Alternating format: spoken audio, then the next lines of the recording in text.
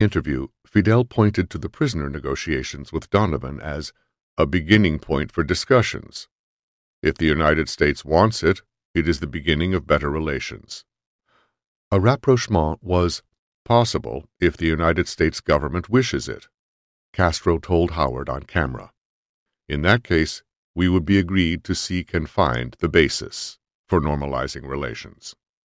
Publicly, Lisa Howard pushed this angle of her interview. The press materials distributed to promote the broadcast stated that the interview indicates that there is a possibility of a fresh dialogue between the United States and Cuba, however limited and tentative it may be in this highly inflammatory corner of the Cold War. In a subsequent cover story, Castro's Overture, for the liberal journal War Peace Report, Howard wrote that in 8 hours of private conversation, Castro had been even more emphatic about his desire for negotiations with the United States. In our conversations, he made it quite clear that he was ready to discuss the Soviet personnel and military hardware on Cuban soil, compensation for expropriated American lands and investments, the question of Cuba as a base for communist subversion throughout the hemisphere. She urged Kennedy to send an American government official on a quiet mission to Havana to see what Castro has to say. A country as powerful as the United States, she concluded, has nothing to lose at a bargaining table with Fidel Castro. Privately, Howard fully committed herself to bringing those negotiations to fruition. To Castro, she conveyed this commitment in an extraordinary letter, a little keepsake, she called it, written to him on Hotel Riviera stationery on April 27th, after their interview. In her letter, Howard spoke to Castro candidly about her disagreement with the communist direction he had chosen. I disapprove of much of your revolution as it exists today, and wish with all my being that events could have taken a different course. Still, she believed that Castro was among a rare group of men who point the way toward the betterment of the human condition. Howard then made Fidel an offer. And if in some small way I can be privileged to help you play out that role, I shall do all in my power to achieve this end, she wrote. I am going to talk to certain people when I return to the States. I am going to tell them many things. I do not overestimate my influence, but I shall try to help. Ironically, the certain people Howard decided to talk to were Castro's archenemies inside the U.S. government, the CIA. Immediately upon returning from Cuba on April 30th, the CIA debriefed her in Miami on Castro's views. In a secret memorandum given to President Kennedy on May 1st, CIA Deputy Director for Plans Richard Helms reported on Howard's conclusion that Fidel Castro is looking for a way to reach a rapprochement with the United States. Howard already had a list of acceptable intermediaries, Donovan and UN Ambassador Adlai Stevenson among them, to pursue a dialogue, and offered to arrange a meeting for any U.S. government spokesman with Castro through Vallejo, who will be the point of contact. Helms' report concluded, Howard definitely wants to impress the U.S. government with two facts. Castro is ready to discuss rapprochement, and she herself is ready to discuss it with him, if asked to do so by the U.S. government. CIA Director John McCone adamantly opposed this approach to Cuba, as he had opposed all previous initiatives, arguing that it would leak and compromise CIA operations against Castro. A secret letter rushed to the White House the next day conveyed McCone's recommendation that the Lisa Howard report be handled in the most limited and sensitive manner, and that no active steps be taken on the rapprochement matter at this time. McCone urged only the most limited Washington discussions on accommodations with Castro, and only in the context of the rapprochement track being explored as a remote possibility and one of several alternatives. Exploring the sweet approach. Despite McCone's opposition, senior White House officials were already evaluating the rapprochement track as an alternative to overthrowing Castro. The catalyst for this debate was Bundy's young NSC deputy for Latin America, Gordon Chase. On April 11th, in a top-secret eyes-only memo to his boss, Chase made an articulate pitch for what he called a quiet policy turnaround on Cuba. We are all concerned about solving our Cuba problem, his memo began. But so far, we have been looking seriously at only one side of the coin, ways to hurt Castro by varying degrees of overt and covert nastiness. We have not yet looked seriously at the other side of the coin, quietly enticing Castro over to us. If the sweet approach turned out to be feasible, and in turn successful, the benefits would be substantial. In the short run, we would probably be able to neutralize at least two of our main worries about Castro, the reintroduction of offensive missiles and Cuban subversion. In the long run, we would be able to work on eliminating Castro at our leisure and from a good vantage point. Such a radical reconsideration of U.S. policy toward the Cuban Revolution would not be easily achieved, Chase acknowledged. But, while the practical obstacles to this sort of approach may be immense, he concluded, they may not be insuperable. With Kennedy's hawkish aides pushing him toward more violent solutions to the Cuban problem, Chase suggested, the president might also want to consider the feasibility of a policy turnaround. Just 10 days after receiving Chase's memo, Bundy launched a major review of policy toward Cuba. Washington, he argued, had essentially three options: overthrow Castro, which would probably require direct intervention; contain Castro while trying to extract major concessions from him by pressure, or develop some form of accommodation with Castro. In a memorandum titled The Cuban Problem, Bundy provided the rationale for accommodation. Faint hints of this possibility appear in Donovan explorations and elsewhere. There is always the possibility that Castro or others currently high in the regime might find advantage in a gradual shift away from their present level of dependence on Moscow. In strictly economic terms, both the United States and Cuba have much to gain from reestablishment of relations. A Titoist Castro is not inconceivable, and a full diplomatic revolution would not be the most extraordinary event in the 20th century. By June, the CIA had accumulated intelligence from at least a half-dozen sources besides Lisa Howard, suggesting Cuban interest in a rapprochement with the United States, according to a secret memorandum from Deputy Director for Plans Richard Helms. On June 6th, the Special Group, the high-level interagency committee responsible for covert action against Cuba, discussed various possibilities of establishing channels of communication to Castro and agreed it was a useful endeavor. The CIA's sources indicated that James Donovan would be acceptable to the Cubans as a negotiator, but Washington would have to take the first step. The U.S. does not understand that Latin pride will not permit Cuba to humiliate itself in the eyes of the world by making the first overture, another diplomatic source indicated, but the United States could afford to be charitable and take the initiative. Most members of Kennedy's national security team were not feeling charitable toward Cuba, however. As they debated Bundy's options during the spring, few of them found the sweet approach very attractive.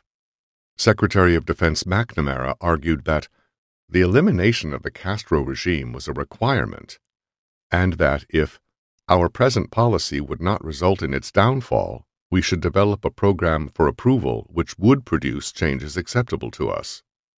Robert Kennedy agreed, calling for a program with the objective of overthrowing Castro in 18 months. McCone argued that Castro's trips to Moscow in April and May had repaired the breach in relations caused by the missile crisis, so there was no longer any opening for negotiations to exploit. Any rapprochement that retained Soviet troops in Cuba and maintained Cuba as a closed society could not be acceptable to the U.S., McCone declared. It would be out of the question. The Latin American Bureau of the State Department was equally recalcitrant. Any accommodation would require the United States to accept the permanence of Castro's communism. The precedent would be established for other communist regimes in the hemisphere, and the whole effort to keep them out of this area and to establish its special status would fall to the ground, the Bureau warned apocalyptically. It could mean the death of the inter-American system. Besides, Assistant Secretary of State Edwin Martin explained, it was no use trying to wean Cuba from Moscow by offering him inducements, because Castro would make promises and not keep them. He did not stay bought. Through meeting after meeting of the NSC Standing Group, Bundy kept putting the negotiations option back on the table, with some support from Rusk, but he could get no traction with other senior officials. In June, the review of Cuba policy concluded with the approval of a new set of covert paramilitary plans to harass Castro, autonomous operations in which exiles would essentially conduct their own sabotage operations with U.S. financing but not control, even though no one believed they would topple the regime. With the Kennedy White House unwilling to take action on Castro's feelers for a dialogue, Lisa Howard stepped forward and seized the initiative herself. She instigated the first face-to-face meeting between U.S. and Cuban officials in the United States, with such diplomatic dexterity that each side believed the other had made the first overture. In September, Howard developed her own trustworthy back channel into the administration through a fellow journalist-turned-diplomat, William Atwood. As the former editor of Look magazine, who had once interviewed Castro himself, Atwood knew Howard and shared her belief that improved U.S.-Cuban relations were possible and, from the perspective of U.S. national interests, preferable. At the United Nations, where he was special advisor to Ambassador Adlai Stevenson, Atwood had heard that Castro was unhappy with his Soviet satellite status and would go to some length to obtain normalization of relations with the United States. Howard's War-Peace article, which Atwood read, seemed to convey the same sentiment. On September 12th, Atwood and Howard discussed the article on the phone, and Howard convinced him that the Cubans were interested in talks with Washington. The two then hatched a plan to initiate a discreet, secret dialogue between Washington and Havana. Over the next 6 days, Atwood drafted a 2-page memorandum on Cuba for Ambassador Stevenson and Under-Secretary of State W. Averill Harriman that laid out the rationale for a low-profile contact with Cuban authorities. The impact of present U.S. policy, he wrote, is mainly negative. A. It aggravates Castro's anti-Americanism and his desire to cause us trouble and embarrassment. B. In the eyes of the world, largely made up of small countries, it freezes us in the unattractive posture of a big country trying to bully a small country. Since the United States was not going to overthrow Castro by overt force, why not explore a dialogue? It would seem that we have something to gain and nothing to lose by finding out whether in fact Castro does want to talk and what concessions he would be prepared to make. Atwood concluded. Stevenson liked Atwood's proposal, though he had doubts about whether it would fly. Unfortunately, he told Atwood, the CIA is still in charge of Cuba. But when Stevenson spoke to Kennedy about the idea in New York on September 20th, the President authorized Atwood to contact Cuban officials at the UN. I then told Miss Howard to set up the contact, that is, to have a small reception at her house so that it could be done very casually, not as a formal approach by us. Atwood would later recall. In the middle of the UN Delegates Lounge on September 23rd, Howard approached Cuba's UN ambassador, Carlos Lechuga, and, according to his recollection, said that Atwood wanted to talk to me and that it was urgent. Howard invited Lechuga to come to a party at her Central Park apartment that very evening to meet Atwood.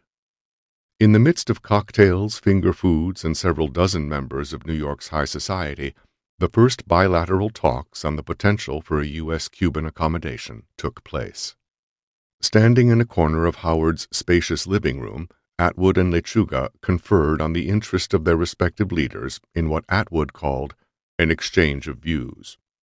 Castro, Lechuga told Atwood, had hoped to contact or get in touch with President Kennedy in '61, and then came the Bay of Pigs, and that was that. But Lechuga hinted that Castro was indeed in the mood to talk, Atwood recalled, and thought there was a good chance I might be invited to Cuba if I wished to talk to Castro. As Lechuga remembers the conversation, it was Atwood who suggested going to Havana, stating that he was about to request authorization from the President to go to Cuba to meet with Fidel Castro and ask about the feasibility of a rapprochement between Havana and Washington. The next day, Atwood met with Robert Kennedy in Washington, D.C., and reported on the cocktail party dialogue. The Attorney General reacted positively, if cautiously. If the United States could get something going of a positive nature with Cuba that would lift the burden of the Bay of Pigs and the whole Cuban mess off of the administration, that would be a plus. Atwood recalled him saying, but it had to be Castro's initiative. It could not look as though the United States was seeking an accommodation. Kennedy worried that the trip to Cuba would be rather risky, said it was bound to leak, and said it might result in some congressional investigation or something. Atwood later testified. Anyway, it might be a problem, but he did think the matter was worth pursuing. So did the White House. Throughout the fall of 1963, a small group within the Kennedy administration explored this new back-channel dialogue with Cuba. This whole operation was very closely held, Atwood recalled. Besides himself, only the President, Attorney General, Bundy, Chase, Stevenson, and Harriman knew of it. Bundy designated Chase to be Atwood's direct contact. Atwood was instructed to tell Lechuga that a meeting in Havana would be difficult in light of my official status, but that he was authorized to meet a high-level Cuban emissary at the UN. Lisa Howard offered her home as a communications center for Atwood to send a message via phone directly to Castro through his aide-de-camp, René Vallejo. On October 20th, she placed a call to Vallejo to make certain that Castro knew there was a U.S. official available if Castro wanted to talk. On October 31st, Vallejo reached Howard and conveyed Castro's interest in proceeding. Castro would very much like to talk to the U.S. official any time and appreciated the importance of discretion of all concerned, Atwood wrote in his notes on Howard's report on the conversation. Castro would therefore be willing to send a plane to Mexico to pick up the official and fly him to a private airport near Varadero, where Castro could talk to him alone. To Vallejo, Howard voiced her doubts that a U.S. official would risk going to Cuba. She urged him to consider coming to the UN or arranging to meet in Mexico. Vallejo replied that Castro wanted to do the talking himself, but did not completely rule out this situation if there was no other way of engaging a dialogue. Castro's invitation set off a flurry of discussion inside the administration, including the Oval Office. On November 5th, Bundy briefed President Kennedy on Castro's meeting proposal. Bill Atwood has partly generated and partly responded to feelers from Castro, and now has an invitation to go down and talk to Fidel about terms and conditions in which he would be interested in a change of relations with the U.S., Bundy told the president. Normally I would not recommend someone so close to us, but Bill does have the advantage that he knows Castro. Kennedy's taping system recorded his concern about how the secret mission would stay secret.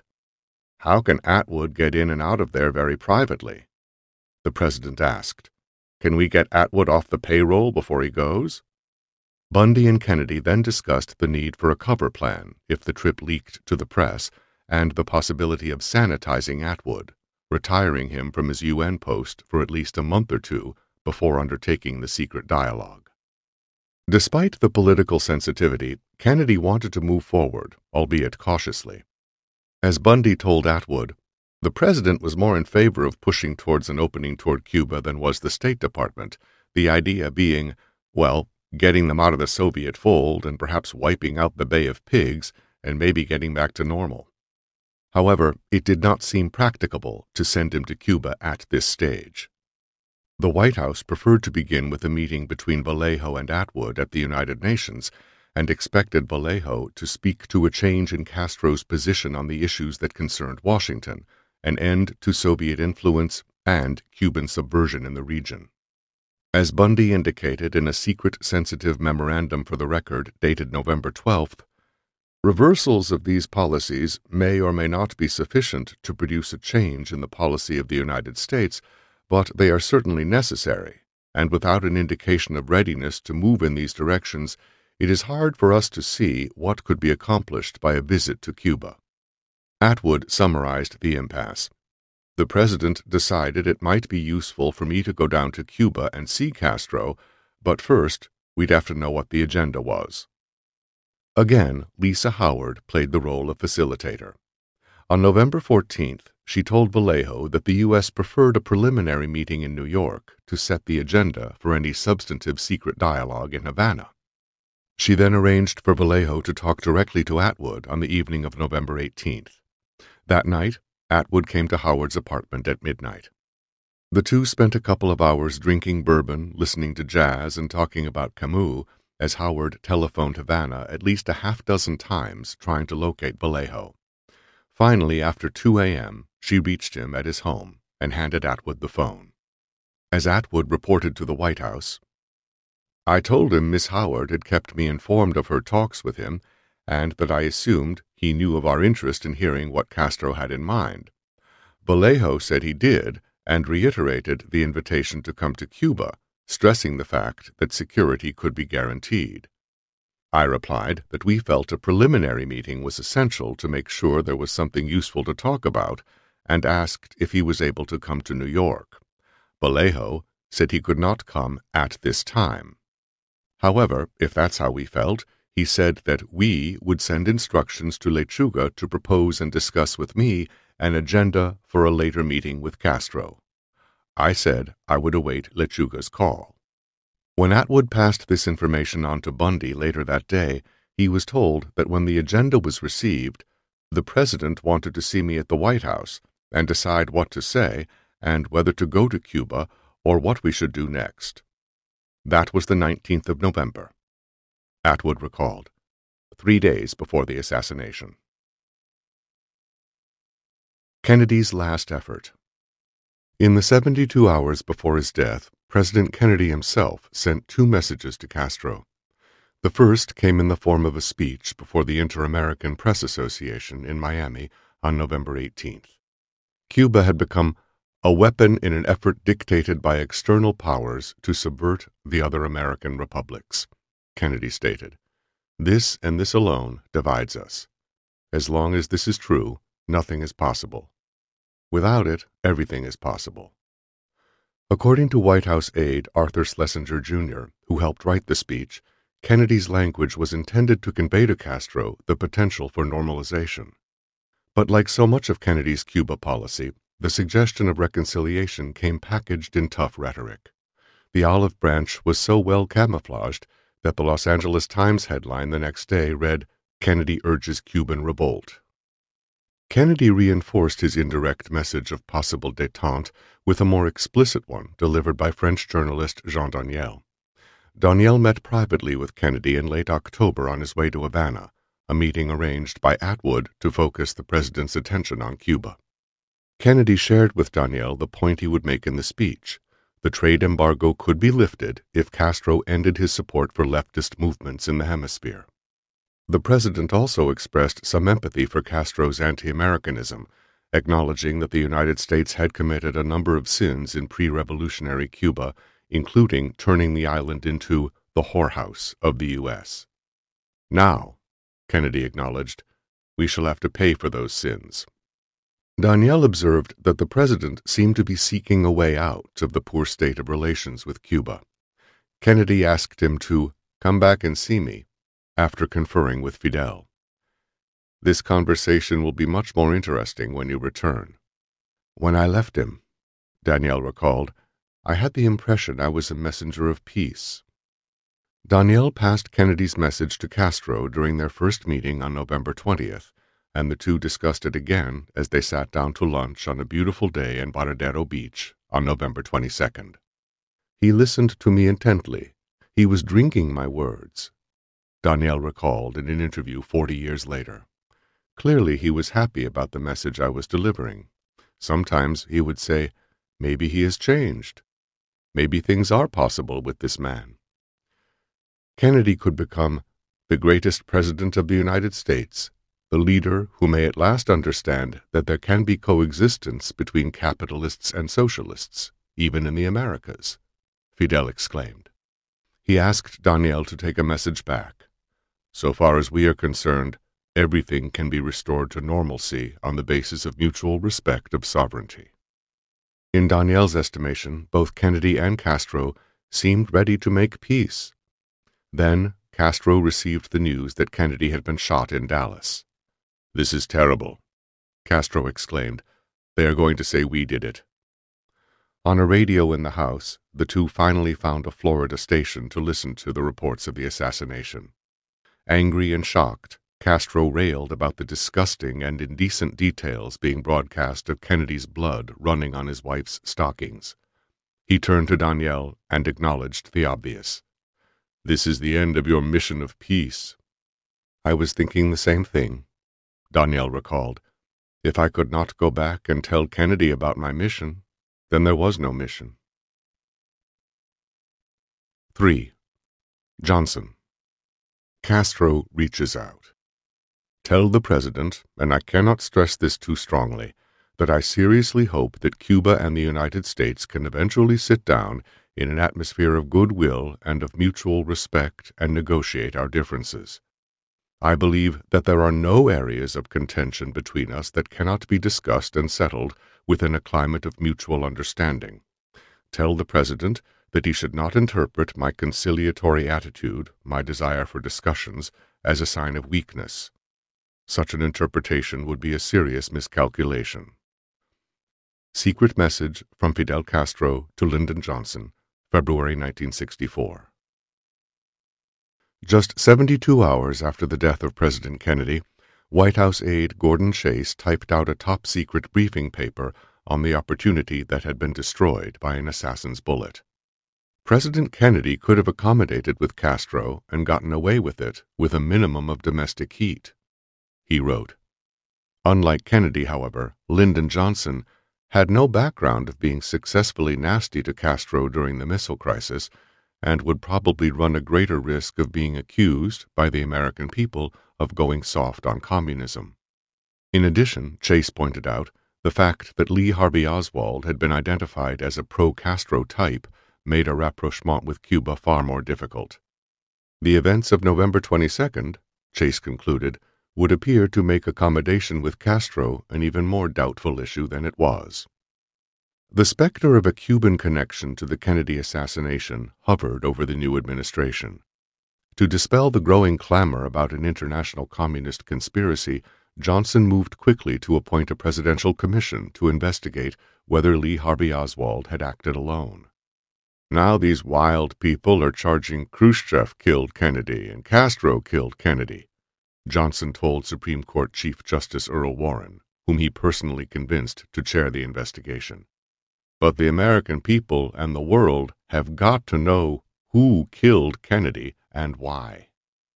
Johnson's political instincts lent themselves to a hard line on Cuba, particularly in an election year in which he expected his Republican opponent to be a hawkish Cold Warrior such as Richard Nixon or Barry Goldwater. The Cuban situation was one that we could not live with, and we had to evolve more aggressive policies, he instructed CIA Director John A. McCone at the end of his first week in the White House. In a December 2nd phone conversation with Senator J. William Fulbright, captured by Johnson's secret taping system, the president made it clear that he did not want a repeat of the Bay of Pigs fiasco. "I'm just asking you what we ought to be doing to pinch their nuts more than we're doing." A number of the programs Johnson inherited from the Kennedy administration, covert sabotage, exile paramilitary operations, and the trade embargo, would be tools in such pinch policies as the new administration moved to step up economic and diplomatic pressures to isolate Cuba in the region. But despite crises over Cuban involvement in Latin America, confrontation over seized fishing boats, U.S. efforts to regionalize the embargo, and the U.S. invasion of the Dominican Republic to prevent another Cuba, the back-channel communications with Castro continued, eventually reaching into the Oval Office. Despite the new president's disinclination to pursue his predecessor's talks with Cuba, Kennedy's initiative took on a life of its own as Havana and Washington sustained an ongoing dialogue through intermediaries and third countries. Under Johnson came the first review of the merits and effectiveness of a hostile Cuba policy. Indeed, following the death of Che Guevara in 1967, U.S. officials would begin actively considering options for an alternative, more conciliatory approach to Cuba. Keeping Kennedy's U.S.-Cuba line open. For U.S.-Cuban relations, the murder of the president could not have come at a worse moment. As Kennedy lay dying at Dallas Memorial Hospital, the Cuban diplomatic pouch was on its way to New York, containing Castro's agenda for a secret meeting on rapprochement, as requested by the White House. Castro's reply came through the day after Kennedy died, proposing an agenda and suggesting these talks. William Atwood recalled. In the turmoil following the assassination, however, there was no mechanism to transmit this message to the Oval Office, and no U.S. policy team prepared to receive it. Only McGeorge Bundy's young national security aide for Latin America, Gordon Chase, seemed able to focus on the potential opportunity for better relations that had been set in motion during the last days of the Kennedy administration. Still unaware that Castro's response had arrived, on November 25th, Chase sought to prepare Bundy, and through him President Johnson, for the possibility of a meeting between Atwood and Cuban UN Ambassador Carlos Lechuga to explore Cuba's agenda. "We have little or nothing to lose, and there will be some benefits. At a minimum, we should get a valuable reading as to what Castro regards as negotiable, for example the Soviet tie-in, and a hint as to how he views the effect of November 22nd on Cuban-U.S. relations." In fact, Castro viewed the assassination and its impact on Cuba with serious alarm. As his prophecy of, "they will say we did it," appeared to be realized, he understood the dangerous implications for Cuba. The death of President Kennedy can have very negative repercussions for the interests of our country, Castro stated in a televised speech on November 24th, adopting a decidedly moderate tone as world leaders gathered in Washington for the state funeral. But in this case, it is not the question of our interest, but of the interests of the whole world. In New York, Ambassador Lechuga told Lisa Howard that he had received a letter of authorization to discuss an agenda for talks with Atwood. Howard passed the information along to her contacts in the new administration. On December 2nd, Atwood and Lechuga crossed paths in the UN Delegates Lounge. Lechuga reiterated that he had been authorized to have a preliminary discussion and wondered how things now stood. This was the moment the Kennedy team had worked toward, to find out if common ground existed for a modus vivendi between the United States and Cuba.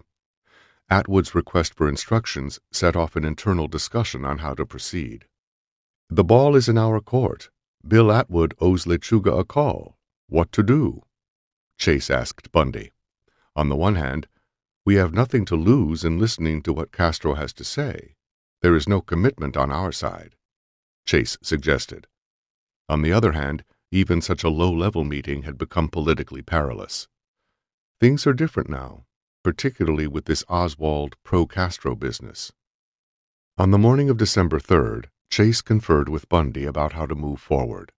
A meeting with Lechuga might be possible, Bundy said, but secrecy was paramount, and a foolproof denial was needed if it leaked. Later that day, Chase provided the National Security Advisor with a top-secret scenario whereby Atwood would get Lechuga to divulge Fidel's instructions and position without actually presenting a U.S. response. Bill Atwood should call Lechuga and make an appointment to see him. At the meeting, he should say the following: A.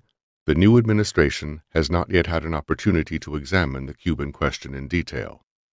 B. However, in deference to the late President's judgment that it is worthwhile to hear what is on Castro's mind, and in view of the fact that what Castro says may have a bearing on the new administration's eventual assessment of the Cuban situation, I am authorized to hear you out. C. After hearing Lechuga's story, you can rest assured that the information will be passed on to the proper people. If we are interested in further talks, I will let you know. The next day, Lechuga again approached Atwood, telling him he now had a letter directly from Castro approving detailed talks and an agenda. Still lacking instructions, Atwood was forced to put him off. This went on, Atwood recalled years later. I kept seeing Lechuga, and Lechuga would say he was waiting for an answer, and I kept saying, well, the door isn't closed, I just don't know. From the White House, Chase told Atwood that a decision would take time because all U.S. policies, including Cuba, were under review. As President Johnson prepared to travel to New York on December 17th to address the UN General Assembly, he read Atwood's comprehensive chronology of the discreet contacts with the Cubans in the fall of 1963. At a luncheon at Ambassador Adlai Stevenson's apartment in the Waldorf Astoria, Atwood recalled, the President told me that he'd read my chronological account of the Cuban initiative with interest. But Atwood received no executive direction on pursuing the talks. 2 days later, Johnson convened his first national security meeting to review the status of anti-Castro operations. In preparation, McGeorge Bundy briefed the president on our Cuban problem, where we have been since January 1963, where we are now, and where we seem to be heading. The minimum objective of U.S. policy was to prevent Cuba from being a Soviet satellite or a threat to its neighbors. Toward those ends, the United States had pressured the Soviets to withdraw the majority of their military personnel and was enlisting other Latin American nations to oppose Cuban subversion. The discovery, in early December, of a cache of arms in Venezuela that was traced back to Cuba gave Washington new ammunition to press the OAS to isolate Cuba diplomatically and commercially on the grounds that Castro was fomenting subversion.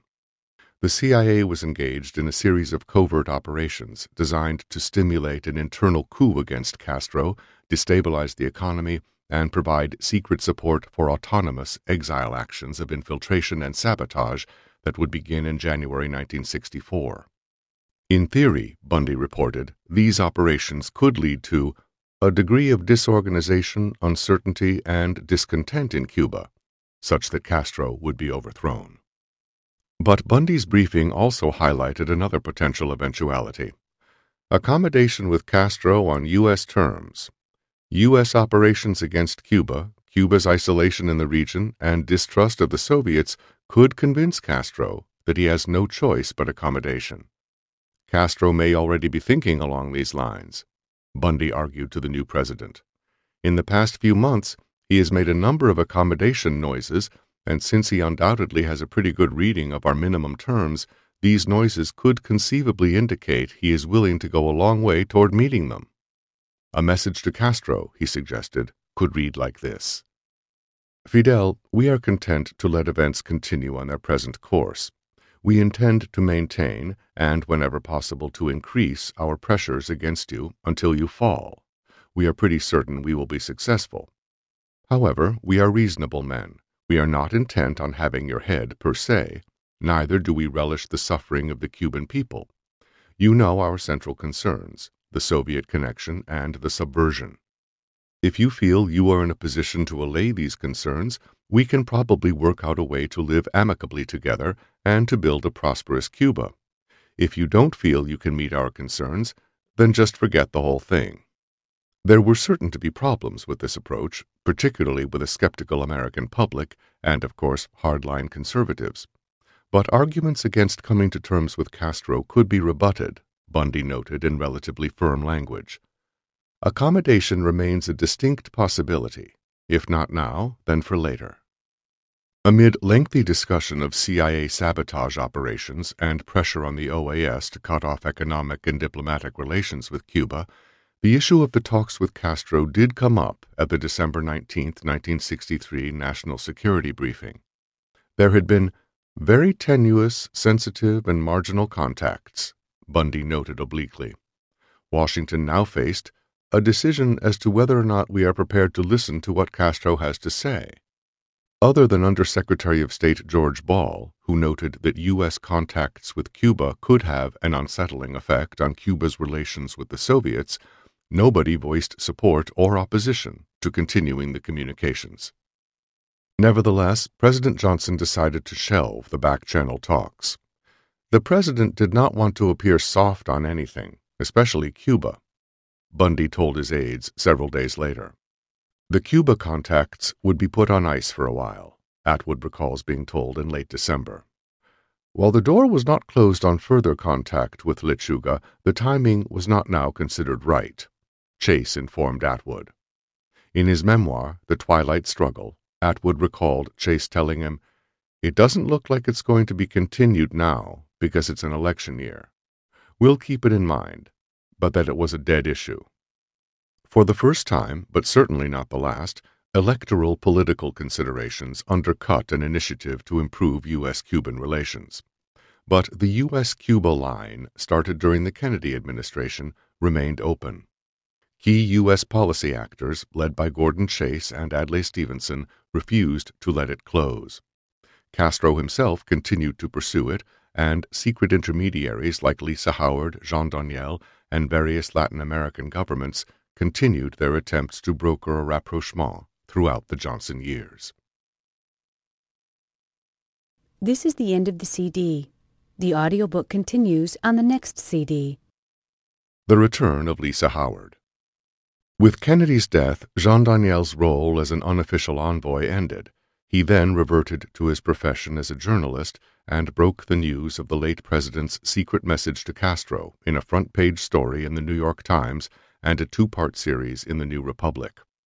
His meetings with the two leaders, Daniel wrote in the Times on December 11th, had established, in effect, a dialogue between President Kennedy and Premier Fidel Castro. When told of Kennedy's perspective on Cuba and U.S.-Cuban relations, Daniel reported in the New Republic, Castro suggested that Kennedy had the possibility of becoming, in the eyes of history, the greatest president of the United States, the leader who may at last understand that there can be coexistence between capitalists and socialists, even in the Americas.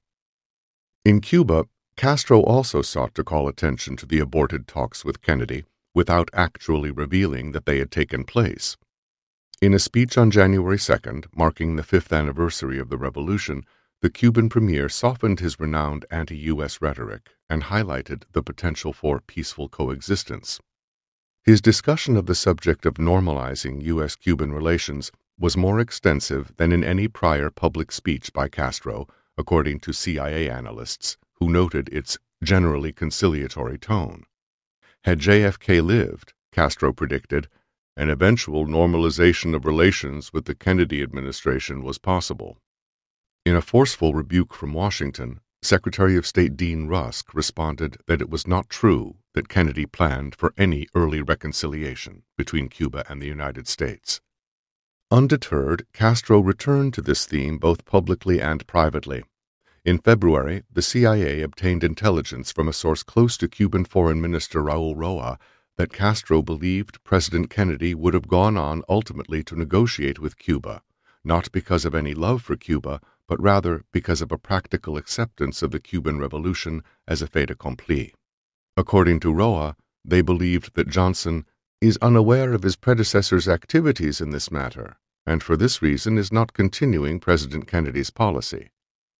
To encourage Johnson to finish what Kennedy had started, Castro turned to the back-channel intermediary who had worked so hard to bring Washington and Havana together in the fall of 1963. He invited Lisa Howard to revisit Cuba. In late January, Howard contacted Gordon Chase at the White House to say she was returning to Cuba to do a second major ABC News special on the Cuban Revolution. Did the White House want to take the opportunity to send a message? Given Johnson's disinclination to dialogue with Castro, Chase declined, but he told her U.S. officials would be interested in anything Castro had to say. With a camera crew in tow, Howard spent 10 days filming in Havana and the Cuban countryside.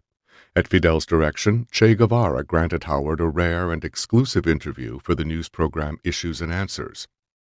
"Major Guevara," she asked, "Fidel Castro has often stated he favors normal relations with the United States. Are you also in favor of normalized relations?" "Absolutely," Che responded, noting that as Minister of Industry, normal trade ties would be particularly beneficial to him. On the basis of principles of total equality, the normalization of relations would be ideal for us. "What did he want from the United States?" she asked. Puffing methodically on his cigar, Che replied, "Perhaps the most frank and objective response would be nothing. Nothing for or against us. Just leave us alone." Fidel Castro spent several days with Howard while she was there, leading her on tours of agricultural farms, allowing her to film him playing baseball, and even breaking news to her that he intended to turn off the water at the Guantanamo Bay Naval Base in response to the U.S. Coast Guard's seizure of 4 Cuban fishing boats and their crews. He agreed to a lengthy on-camera interview filmed in her hotel suite in the early hours of the morning on February 13, 1964. As the interview got underway, Howard posed a question to which only she, Fidel, and a few others inside the U.S. and Cuban governments already knew the answer. You said at one point after President Kennedy's death that you believed that under Kennedy it was going to be possible to normalize relations between Cuba and the United States. What leads you to believe that? In halting English, Castro answered with careful diplomatic discretion. After 3 years as President of the United States, Kennedy had much more experience than he had at the beginning, and I think he had a better understanding of the world problems and about Cuba. My opinion is that he was in the way of persuading himself of his mistakes about Cuba. We had some evidence that some change was taking place in the mind of the government of the United States, a new situation, and we had evidence I do not want to speak about now. Off camera, Castro conferred privately with Howard about sustaining the secret communications with the United States he and she had initiated the year before.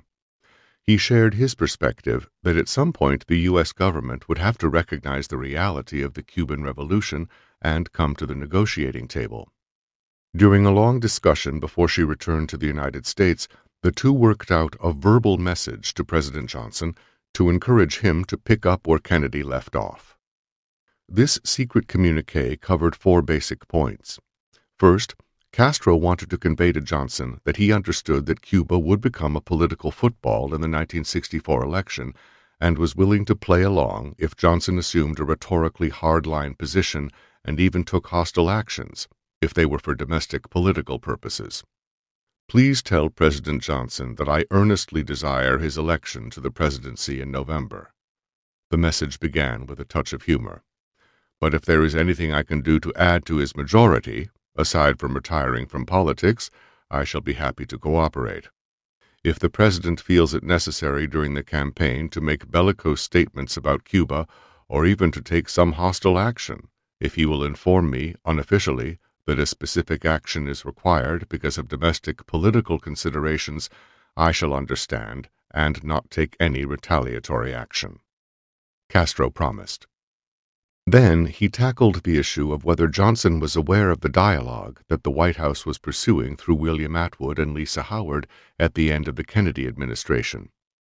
His message recounted what had transpired and reiterated that Cuba remained hopeful that the two nations would eventually resume the secret talks. I'm aware that pre-electoral political considerations may delay this approach until after November. Tell the President, and I cannot stress this too strongly, that I seriously hope that Cuba and the United States can eventually sit down in an atmosphere of goodwill and of mutual respect and negotiate our differences. I believe that there are no areas of contention between us that cannot be discussed and settled in a climate of mutual understanding. But Castro wanted to make sure Johnson did not misinterpret Cuba's interest in talks. Tell the President he should not interpret my conciliatory attitude, my desire for discussion, as a sign of weakness. We are not weak. The revolution is strong, and it is from this position of strength that we wish to resolve our differences with the United States. Finally, Castro concluded the message with a pledge of discretion. Tell the President I realize fully the need for absolute secrecy if he should decide to continue the Kennedy approach. I revealed nothing at that time. I have revealed nothing since. I would reveal nothing now. Castro's communique was one of the most sensitive ever transmitted to the U.S. government. It would remain secret for 35 years. Howard agreed that she would personally courier the message to the President of the United States. When she returned from Havana, however, Howard discovered that the door to the Oval Office was closed to her. Given the political sensitivity of talks with Cuba, as well as Jean Daniel's front-page stories, White House officials perceived as folly a high-profile journalist ferrying messages directly from the Cuban premier to the U.S. president. In a Lisa alert, Bundy characterized Howard as an extraordinarily determined and self-important creature who will undoubtedly knock at every door we have at least 5 times, and warned his colleagues against letting her play this game with us. To obtain Castro's message, however, Gordon Chase adopted a more conciliatory approach. In February, Chase replaced Atwood, who was appointed ambassador to Kenya, as Lisa Howard's primary contact in the U.S. government. Like Atwood, he shared her interest in improving U.S.-Cuban relations. As White House point man on Cuba, he refused to abandon the possibility of a bilateral accord that would benefit both nations. On Saturday, March 7th, Chase traveled to New York for a private debriefing on Howard's trip. The two spent several hours at Howard's East Central Park apartment discussing in great detail Fidel's attitudes and positions, as well as their mutually shared goal of convincing Castro to publicly reject the Soviets and return to the Western camp. For Howard, the meeting offered an opportunity to press her case that the Johnson administration should communicate with Castro. If there was a scenario in which the United States could live with Fidel, she strongly advised, then that message should be conveyed to him, preferably through her. Castro was convinced, she said, that the United States would not be content until we destroy him, and therefore he acted accordingly.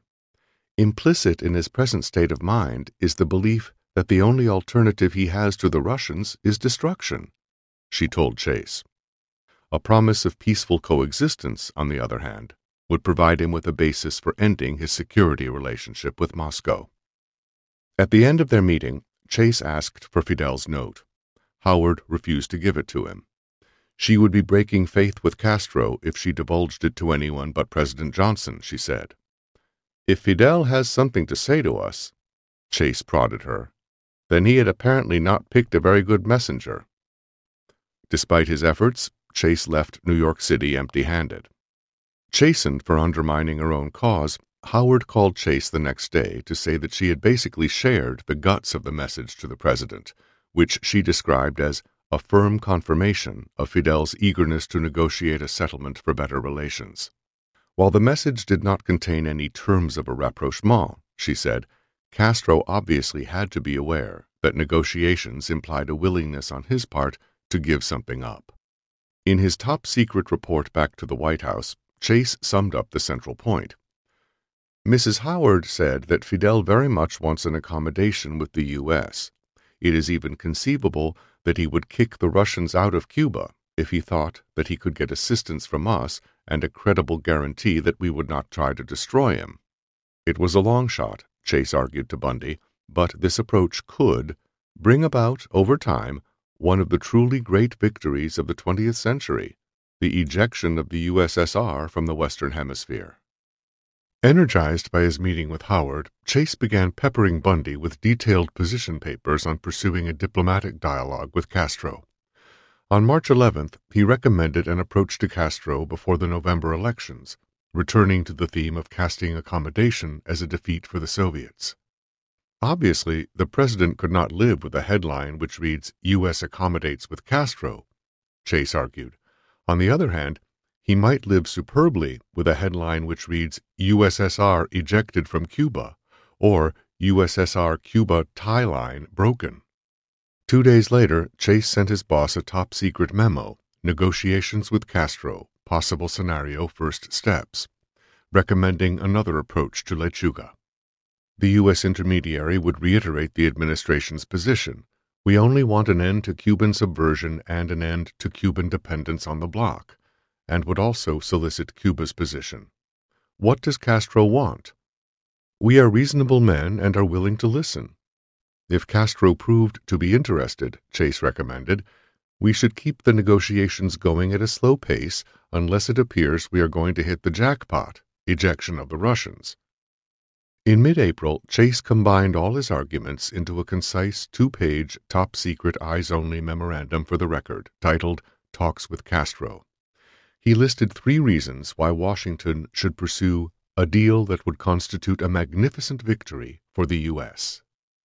First, while it is obviously a long shot, Castro could conceivably buy accommodation on U.S. terms. There is a substantial body of evidence which points to Castro's unhappiness with the present state of affairs and to his eagerness to negotiate a settlement. Presumably, he realizes that he will have to give us something substantial to get such a settlement. Second, talks with Castro will tend to intensify Cuban-Soviet tensions. Third, the disadvantages of talking to Castro appear minimal. there will probably be no leakage in view of the fact that it is also in Castro's interest to keep quiet. If there is leakage, we can probably deny it credibly. For example, this is too funny for words. For those administration officials who would argue that talks were politically risky during an election year, Chase had a ready answer. If Castro felt invested in a dialogue with the United States, he would refrain from brazen action in the region. U.S.-Cuban talks will tend to keep Castro cool during a time when we want the noise level low, he argued. From past experience, it is fair to say that Castro will probably act with a certain amount of restraint if he feels there is a chance we might come to terms with him. Black channels. Chase's depiction of dialogue as a tool for crisis prevention was an attempt to turn necessity into a virtue. In the spring of 1964, Washington policymakers faced a series of real and potential conflicts with Cuba. The few advocates of accommodation found little support among other officials and agencies that were intent on a more aggressive approach. Drawing on evidence of Cuban support for armed revolution in Venezuela and Brazil, the State Department, led by hardline Assistant Secretary of State for Inter-American Affairs Thomas Mann, was mobilizing to pressure the OAS to cut off all regional diplomatic and commercial ties with the island. Isolating Castro, Mann argued to President Johnson, is a hell of a lot better than taking him into our bosom. The Defense Department was consumed by a standoff with Castro over its naval base at Guantanamo Bay. The CIA's focus was on its autonomous operations program of covertly supporting exile sabotage operations. Most ominously, CIA Director John McCone perceived a growing threat that Cuba might shoot down a U-2 spy plane, which could escalate into a major military confrontation. The crisis at Guantanamo evolved out of the Coast Guard's seizure of 4 Cuban fishing boats in U.S. territorial waters near the Dry Tortugas on February 2, 1964. The Cuban fishermen were first held at a U.S. naval base and then dumped into a small Florida jail in Key West. Cuba immediately protested what it termed the unprecedented, arbitrary, and illegal jailing of the Cuban crewmen, piratically kidnapped by the North American government. Privately, President Johnson fumed that it was a damn fool thing to pick them up. They'd been fishing there up till the last few years constantly, and nobody bothered them. Publicly, however, the president had to flex Washington's muscles. After Castro announced on February 6th that he was cutting off the water to Guantanamo until the fishermen were released, Johnson retaliated by firing, in phases, most of the 2,500 Cubans who worked on the base. Eventually, the fishing crews were released, their captains fined, and the boats returned to Cuba. But the fishing boat flap gave way to a potentially more dangerous situation: Castro's threat to fire on U-2 reconnaissance planes conducting surveillance flights over the island. In March, a few weeks after the Cuban fishermen were detained, the White House received a CIA intelligence report that one of the things Castro thought of doing was to shoot down one of our U-2 planes in retaliation, Bundy told President Johnson. This was extremely interesting and disturbing, and underscored the need to warn Castro on the dangers of interfering with U.S. surveillance aircraft. On March 6th, Johnson instructed Secretary of State Dean Rusk to come up with a plan for appropriate, strong, high-level warnings regarding Castro's itchy finger on the trigger of the surface-to-air missiles in Cuba. The form and transmission of such a warning became the subject of intense debate inside the administration. Should the warning be public or discreet, direct or through intermediaries? Should the Soviets be enlisted to reinforce the message to Castro? Castro scares me because I think he is a man who can regard a threat as credible but still disregard the consequences if his honor and emotion are involved, Gordon Chase argued.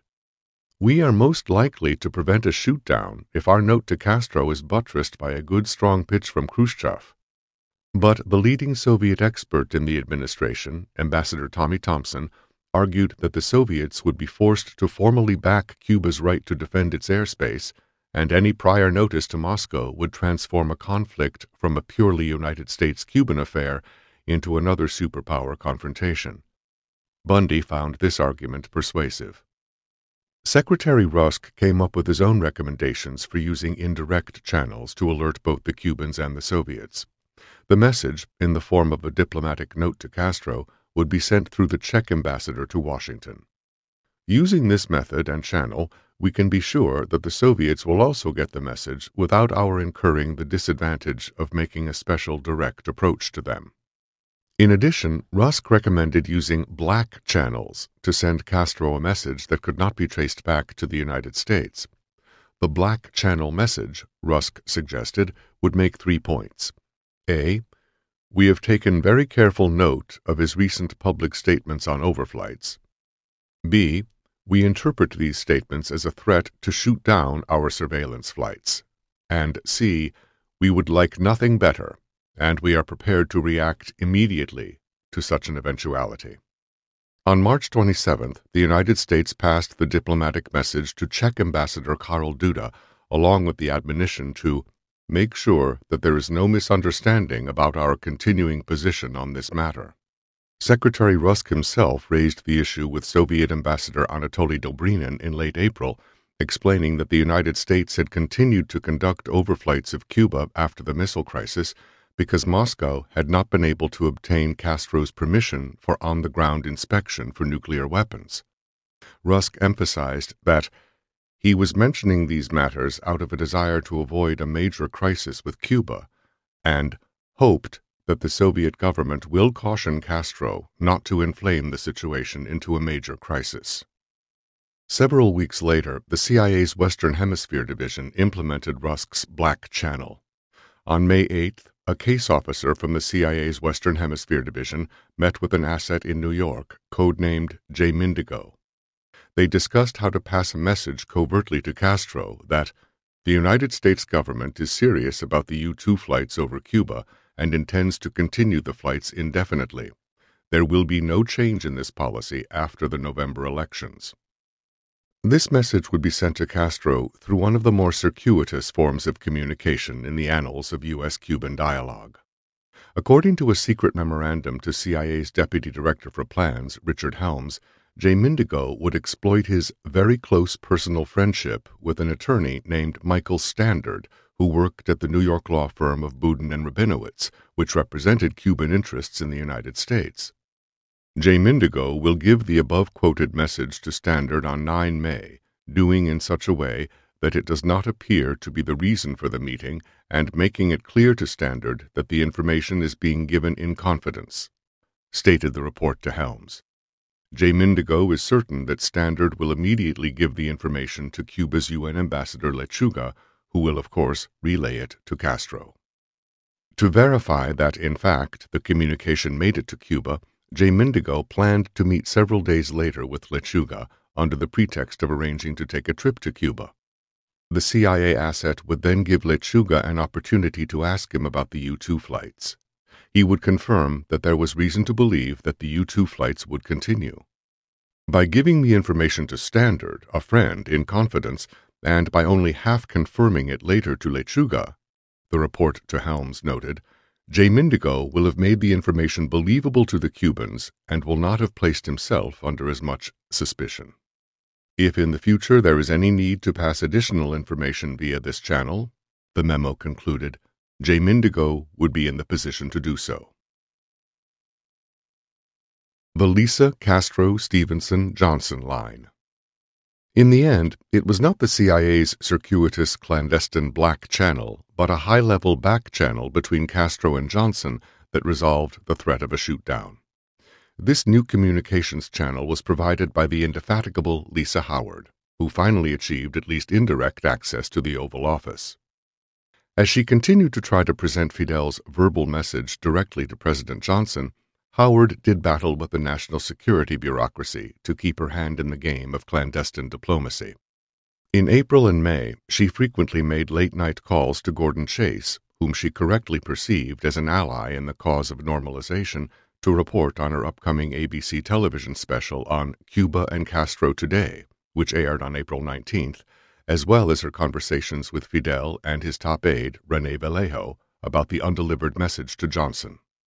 On May 1st, she called to say that Fidel was very angry these days and that probably one of the reasons was that he has never received any response to his message to President Johnson, Chase reported to Bundy. Lisa Howard called to needle me about her desire to see the president, Chase reported again on May 4th. She went through her routine about the president not wanting to see her. I went through my routine about the fact that she had every opportunity to give her message to me and that her refusal to do so was indefensible. On May 15th, Howard called yet again and roundly scolded me and the White House for taking her message from Fidel to the president as a joke. Chase reported. I assured her we didn't. Stymied at the White House, Howard turned, once again, to the United Nations, communicating directly with UN Ambassador Adlai Stevenson, who had played a pivotal part in initiating the talks between William Atwood and Ambassador Lechuga 9 months earlier. In early June, she convinced Stevenson to deliver to President Johnson the lengthy typed message from Castro that she had carried back from Havana in February. Stevenson attached a cover memo to the president, dated June 16th and stamped top secret, describing the talks that had started under Kennedy and suggesting that some form of dialogue could be renewed outside of normal channels. Howard, Ambassador Stevenson advised, is convinced that Castro sincerely wants some channel of communication. If it could be resumed on a low enough level to avoid any possible embarrassment, it might be worth considering. In a follow-up memo to the President on June 24th, marked Secret and Personal, Ambassador Stevenson passed along an important message from Castro about the U-2 overflights. Nothing will happen to our planes, and we do not need to send him any warnings, it stated. Indeed, Castro pledged that there will be no crisis until after the November elections. Stevenson reported, he will use utmost restraint and we can relax. Castro felt that all of our crises could be avoided if there was some way to communicate. Castro assumed that he could call Howard and she call me and I would advise you. When a Marine at Guantanamo shot a Cuban guard, Castro used this back channel to inquire if the incident had been an isolated act or a provocation. After discussing the issue with President Johnson, Bundy authorized Stevenson to tell Howard to tell Castro that there was no U.S. government plan to provoke incidents at Guantanamo. The episode was contained. Now, for the first time in the post-revolution history of U.S.-Cuban relations, there was a functioning back channel between the Oval Office and Castro's office that Chase dubbed the Castro-Lisa Howard-Stevenson President line of communication. But Howard's singular success in creating a secret bridge between the highest levels of the U.S. and Cuban leadership proved to be short-lived. In a memorandum to Bundy on July 7th, Chase laid out a comprehensive argument for removing her from this sensitive role.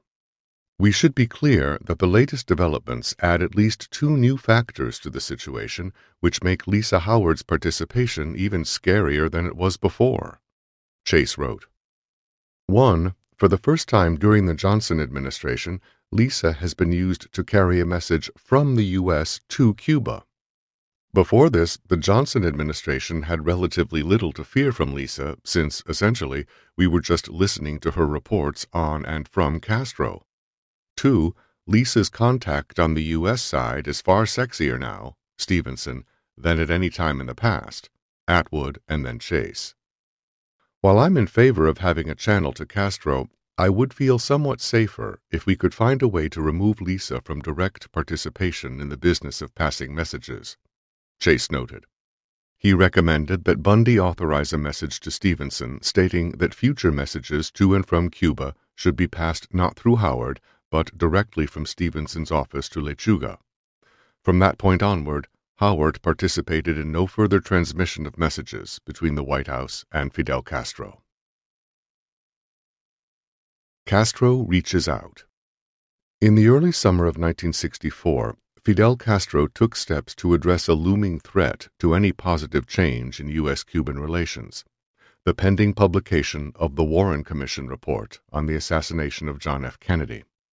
Fearing that the commission would accept allegations that Cuba was somehow involved, Castro secretly sent a message to Washington that he wanted to meet before the report was finalized. The whole thing was hush-hush, recalled former Secretary of Transportation William T. Coleman, Jr., then a young lawyer on the Commission staff, who was chosen to undertake the highly sensitive, secret mission of meeting Castro on his yacht off the coast of Cuba. For 3 hours, they had what Coleman described as a pretty animated conversation, a conversation kept secret for almost half a century, during which he grilled Castro on any possible Cuban complicity, which Castro denied. When Coleman returned to Washington, he briefed Chief Justice Earl Warren. "I came back and I said I hadn't found out anything that would cause me to think there's proof he did do it," he reported. As the summer progressed, Castro escalated his efforts to reach out to the Johnson administration. On July 5, 1964, the Cuban leader initiated what the State Department's Bureau of Intelligence and Research described as the strongest bid to date for a U.S.-Cuban rapprochement. In an interview with New York Times reporter Richard Eder, Castro proposed extensive discussion of the issues dividing Havana and Washington. He offered to halt assistance to Latin American revolutionaries if the United States halted exile operations, to release political prisoners, and eventually indemnify U.S. corporations for expropriated properties, if an accommodation could be reached. Fidel even accepted his share of the blame for the breakdown in U.S.-Cuban relations.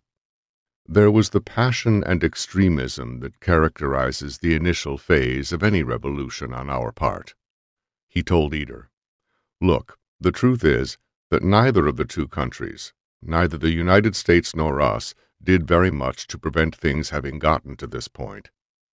2 weeks later, Raul Castro reinforced this message, holding a rare news conference in which he declared that Cuba might consider dropping its precondition that the embargo be lifted before a dialogue with Washington could take place. Despite our repeated announcements of our desire to discuss problems, so far we haven't received any definite answer from the United States. Cuba, he said, was willing to meet the U.S. negotiators any place to discuss improving relations, even the moon. Castro's decision to reach out reflected his heightened concern over the inherent danger of conflict with the United States. In February, he passed an extraordinary proposal to Swiss Ambassador Emil Stadelhofer to send to Washington. The Cuban government is willing to release 20,000 political prisoners in exchange for a pledge from the United States government that there will be no invasion of Cuba and that Cuba will not be molested by the United States. Stadelhofer asked Gustavo de los Reyes, a recently released prisoner who was going into exile, to courier this message to State Department officials. According to the memorandum of conversation of Reyes's meeting in Washington, he reported that he asked Stadelhofer why Castro wanted such a pledge, since President Kennedy had made such assurances at the end of the missile crisis. Stadelhofer replied that the Cuban government did not know whether this assurance carried over to the administration of President Johnson. In March, the CIA reported on intelligence from a source inside the office of Foreign Minister Raul Roa that Castro sincerely desires to enter into negotiations with the United States with the aim of reducing tensions between the two countries.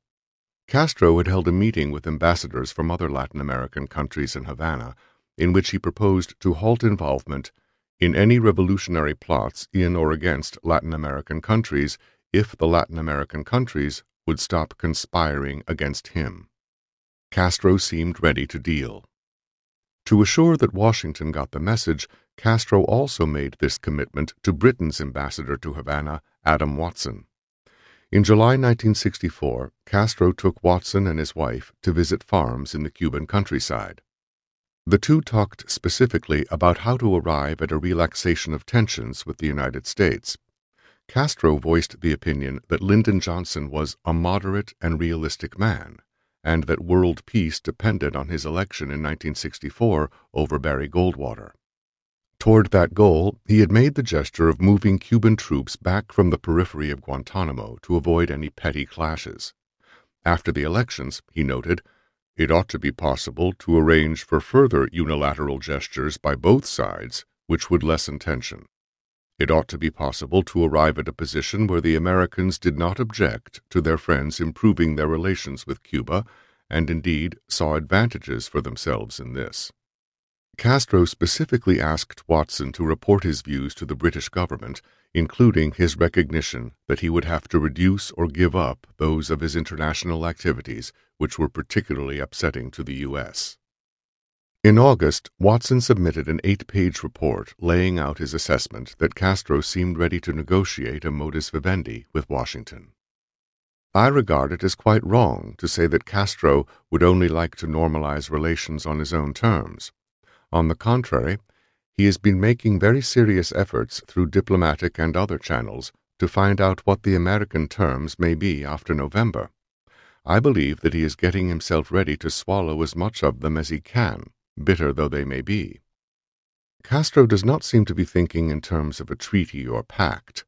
Not only would such a contract be almost impossibly difficult to negotiate, it would be still harder to verify and lead to endless recriminations. I think Castro would like to proceed as he sees Mr. Khrushchev and President Johnson proceed, by a series of parallel unilateral actions. I have the impression that he would like an understanding that both sides would reduce their activities directed against the other's position until such activities have substantially ceased. The British Foreign Ministry forwarded this communication to Washington, but the NSC and the State Department discounted Watson's report, as well as Fidel and Raoul's public statements. We cannot accept Castro's promise that he will stop his subversion, Bundy's NSC aide, Robert Sayer, advised. His whole record is one of broken promises and duplicity. We do not believe a communist will renounce the world revolution. Moreover, he added, Castro's interest in improving relations with Washington to ease Cuba's economic woes is further evidence that inter-American policy on Castro has been effective. U.S. officials also dismissed Castro's peace proposals as a crass effort to undermine momentum for an impending OAS resolution being pushed by the United States and Venezuela, which would regionalize the U.S. diplomatic and economic embargo. Responding to the discovery of a cache of arms that was traced back to Cuba in December 1963, Venezuela had filed a formal request for a meeting of consultations to sanction Cuba. Throughout the spring and early summer of 1964, the State Department aggressively pushed for a harsh condemnation and regional sanctions. At the July 26th meeting of Latin American foreign ministers, the OAS voted 15-4 to terminate diplomatic and commercial relations with Cuba. Castro responded that same day in his annual July 26th speech with the Declaration of Santiago, affirming Cuba's right to support revolutionary movements in all those nations which engage in similar intervention in the internal affairs of our country by supporting U.S. sanctions. Chile, Uruguay, Bolivia, and Mexico voted against the OAS resolution, but only Mexico refused to abide by it and break relations with Cuba. In Havana, Mexico was heralded for standing up to U.S. pressure. But the Mexican government's move to resist the U.S.-orchestrated sanctions was not quite the nationalist maverick decision it seemed. Since late 1960, the Mexican government had pursued a dual-track policy toward Cuba. The strength of the Mexican left and its solidarity with the Cuban Revolution, President López Mateos explained to CIA Director Allen Dulles during a secret meeting in January 1961, compelled Mexico to maintain economic and political ties to Cuba and not take any overt effort to undermine or overthrow the regime. But, he promised, Mexico also would be willing to work with the United States beneath the table. Secretly, Mexico supported the Bay of Pigs operation by briefly lending its territory as a staging ground and allowing the CIA to house the political leaders of the Exile Brigade in its capital city. At the same time, the Mexican government tried to broker a modus vivendi between Havana and Washington before the attack. Mexico would not cease in its efforts to bring peace and harmony to the hemispheric family in which Cuba rightfully holds a place of distinction, López Mateos declared in September 1960. On at least 3 subsequent occasions, his government extended offers to Presidents Kennedy and Johnson to act as an interlocutor for better relations with the Cuban Revolution. As the United States organized the region-wide embargo of Cuba at the OAS, Mexico pressed for a deal to safeguard its position as a regional broker and bridge to the island. Just before the OAS vote, the United States, Brazil, and Mexico made a secret pact to assure that one OAS country, Mexico, would maintain relations with Cuba. Not even President Johnson knew that Secretary of State Rusk had orchestrated an exception to the regional isolation of Cuba. In November 1964, when Johnson was preparing to meet Mexico's new president-elect, Gustavo Díaz Ordaz, he asked Rusk whether he should complain about Mexico's decision to maintain relations. "Oh, I would not play that up very much," Rusk responded. "The background on that is that during our foreign ministers' meeting in late July, a number of us, Brazil and others, talked about the practical desirability of having one Latin American embassy there, if possible. And so the hemisphere is fairly relaxed about the Mexicans staying there." "All right, that's good," President Johnson responded. Che Guevara comes to town. In the aftermath of the OAS vote, the prospects for a U.S.-Cuban dialogue seemed non-existent. Now that Latin America had joined the U.S. embargo, the Johnson administration focused its attention on further tightening the economic screws by pressing European allies to reduce or terminate their commercial relations with Cuba. U.S. efforts to undermine and overthrow Castro, however, suffered a major international embarrassment on September 14, 1964, when the lead exile paramilitary group in the CIA's Autonomous Operations Program, the Movimiento Revolucionario Rebelde, attacked the Spanish freighter Sierra Aranzazu off the coast of Cuba, mistaking it for the Cuban merchant ship Sierra Maestra. The attack killed the captain, first mate, and chief engineer, and injured 8 other crewmen. It created a significant diplomatic scandal and generated a major reevaluation within the administration of the wisdom of continuing the CIA's clandestine support for paramilitary operations. Indeed, the Aranzazu incident, as it was referred to in secret NSC records, marked the beginning of a slow, protracted shutdown of active CIA support for violent anti-Castro exile activities. Faced with pressure to reduce its core sabotage programs, the agency conceived the concept of a clandestine set of messages to top Castro officials. During a meeting with NSC and Pentagon aides on November 10th, CIA Operations Director Desmond Fitzgerald suggested a black channel approach to Cuban President Osvaldo Dorticos in an effort to drive a wedge between him and Castro. The idea was to get a message to Dorticos in an unattributable, deniable fashion that there could be no modus vivendi with Castro, but the United States might well be able to live with Dorticos. According to Fitzgerald, a move like this could conceivably produce a big dividend. At best, it will start Dorticos plotting. At worst, if Castro finds out, it will help to sow some seeds of dissension and distrust. The CIA planned to bring the communications proposal to the special group, the high-level interagency committee that approved clandestine operations. Fidel had his own creative ideas about communicating with the Johnson administration, used the occasion of Che Guevara's visit to the United States to transmit a message of interest in better relations. On December 9th, Guevara arrived in New York to give a major speech before the UN General Assembly. His presentation was fiery, forceful, and very anti-imperialist, denouncing the United States for creating an international of crime throughout Latin America and intervening throughout the Third World. While Che was speaking, a team of Cuban exiles fired a bazooka at the UN building from a small boat in the Hudson River. The assassination attempt only added to the cachet of Che's visit.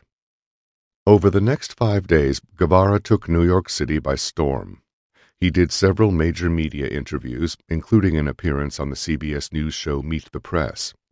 With his entourage, he went to the theater to see a new film on the presidency of John F. Kennedy, and he attended an Upper East Side soiree held in his honor at the home of Lisa Howard.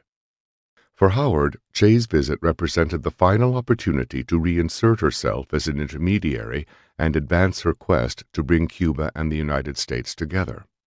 On the morning of December 15th, she placed an excited phone call to Gordon Chase at the NSC. Che Guevara has something to say to us, and Howard was in a position to arrange a meeting. She pressed Chase to jump on a plane and rush to New York, but he demurred. The Johnson administration, he responded, would be interested in hearing what Che had to say outside of the public limelight. Howard's offer to arrange a meeting with Guevara set off a substantive high-level discussion inside the administration about whether and how to respond. Under-Secretary of State George Ball, Assistant Secretary of State Thomas Mann, his deputy John Crimmins, and Chase conferred on three problems: how to ascertain if this is Lisa Howard building bridges or a real interest from Guevara to talk, how to meet with him secretly and securely, and how to circumvent Howard, who Chase felt was so subjectively wound up in rapprochement that one would never know what Guevara is saying and what Lisa is interpreting. This could be a Lisa-generated operation, Chase told State Department officials, but he laid odds, probably 7-5, that Guevara, in fact, would like to talk to us. The mechanics of talking to Guevara would be the tough part. He is a real center of attention in New York, for example, police, crowds, and it would be extremely awkward to try and get together with him privately. U.S. officials settled on a convoluted scheme to use a British diplomat at the UN to approach Guevara on December 16th using this script. An American colleague informs me that a press source has told him that you have something to say to an American official. My American colleague is not at all sure of the accuracy of this report. And finally, is it true? If Che answered no, then the issue was over. But if he answered yes, then the British official would convey the U.S. interest in setting up a meeting by saying, "I got the distinct impression that my American colleague is willing to listen to what you say, but I would have to check back with him to make sure." The State Department would then set up a safe and secure meeting at the UN between Guevara and one of Ambassador Stevenson's deputies. The approach is worth it only if it can be done without showing eagerness, Chase reported to Bundy. My own guess is that there is little Guevara has to tell us that we don't already know, but a listening session might be interesting. On December 16th, Lisa Howard returned to her use of cocktail diplomacy, throwing a reception at her East 74th Street apartment for Guevara. The soiree drew the denizens of New York's literati, including Norman Mailer, who arrived noticeably intoxicated. "All the women were sitting at Guevara's feet," recalled one partygoer, as Guevara waxed eloquently about socialism and revolution. Among the invitees was the Liberal Democratic Senator from Minnesota, Eugene McCarthy. As the crowd thinned late in the evening, Guevara and McCarthy sat down to talk privately. McCarthy listened as Guevara described the economic and political situation in Cuba, Cuban support for revolution in Latin America, a necessary mission for the Cuban government since revolution offered the only hope of progress, and Cuban views on the United States. By the time the evening was over, the senator left with the impression that Che's overall interest was to establish better relations with the United States. The next morning, Howard called Adlai Stevenson at the UN and suggested that he talk privately with Guevara. Stevenson was all hot to go on this, Chase reported. Under-Secretary Ball, however, refused to authorize the meeting. After learning about the Che-McCarthy cocktail encounter, the State Department also canceled the British approach to Guevara to set up a clandestine meeting. Later that day, Senator McCarthy came to the State Department to be debriefed by Ball and Assistant Secretary Mann on what Che had to say. According to a classified summary of their meeting, the senator believed the purpose of the meeting was to express Cuban interest in trade with the U.S. and U.S. recognition of the Cuban regime. But U.S. officials appeared more preoccupied with chastising the senator for talking to this prominent Cuban representative without authorization. Ball emphasized the danger of meetings such as that which the senator had had with Guevara because there was a suspicion throughout Latin America that the U.S. might make a deal with Cuba behind the backs of the other American states, and that could provide a propaganda line useful to the communists. It was essential, Ball admonished, that nothing be publicly said about the McCarthy-Guevara meeting. With that, the U.S.-Cuba contacts, first initiated under the Kennedy administration, came to an anticlimactic end. The Camarioca Crisis. Throughout 1964, the Johnson administration continued to press forward on efforts to pinch Cuba economically, diplomatically, and militarily. In early 1964, the administration tightened the embargo, curtailing the sale of food and medicine by requiring exporters to get licenses from the Commerce Department, few of which were ever granted. The move to limit food sales came in response to a political attack launched by the conservative senator from New York, Kenneth Keating, against Cuban efforts to purchase $2 million worth of lard. The sale, Keating claimed, would have a significant impact upon the foreign policy and international interests of the United States.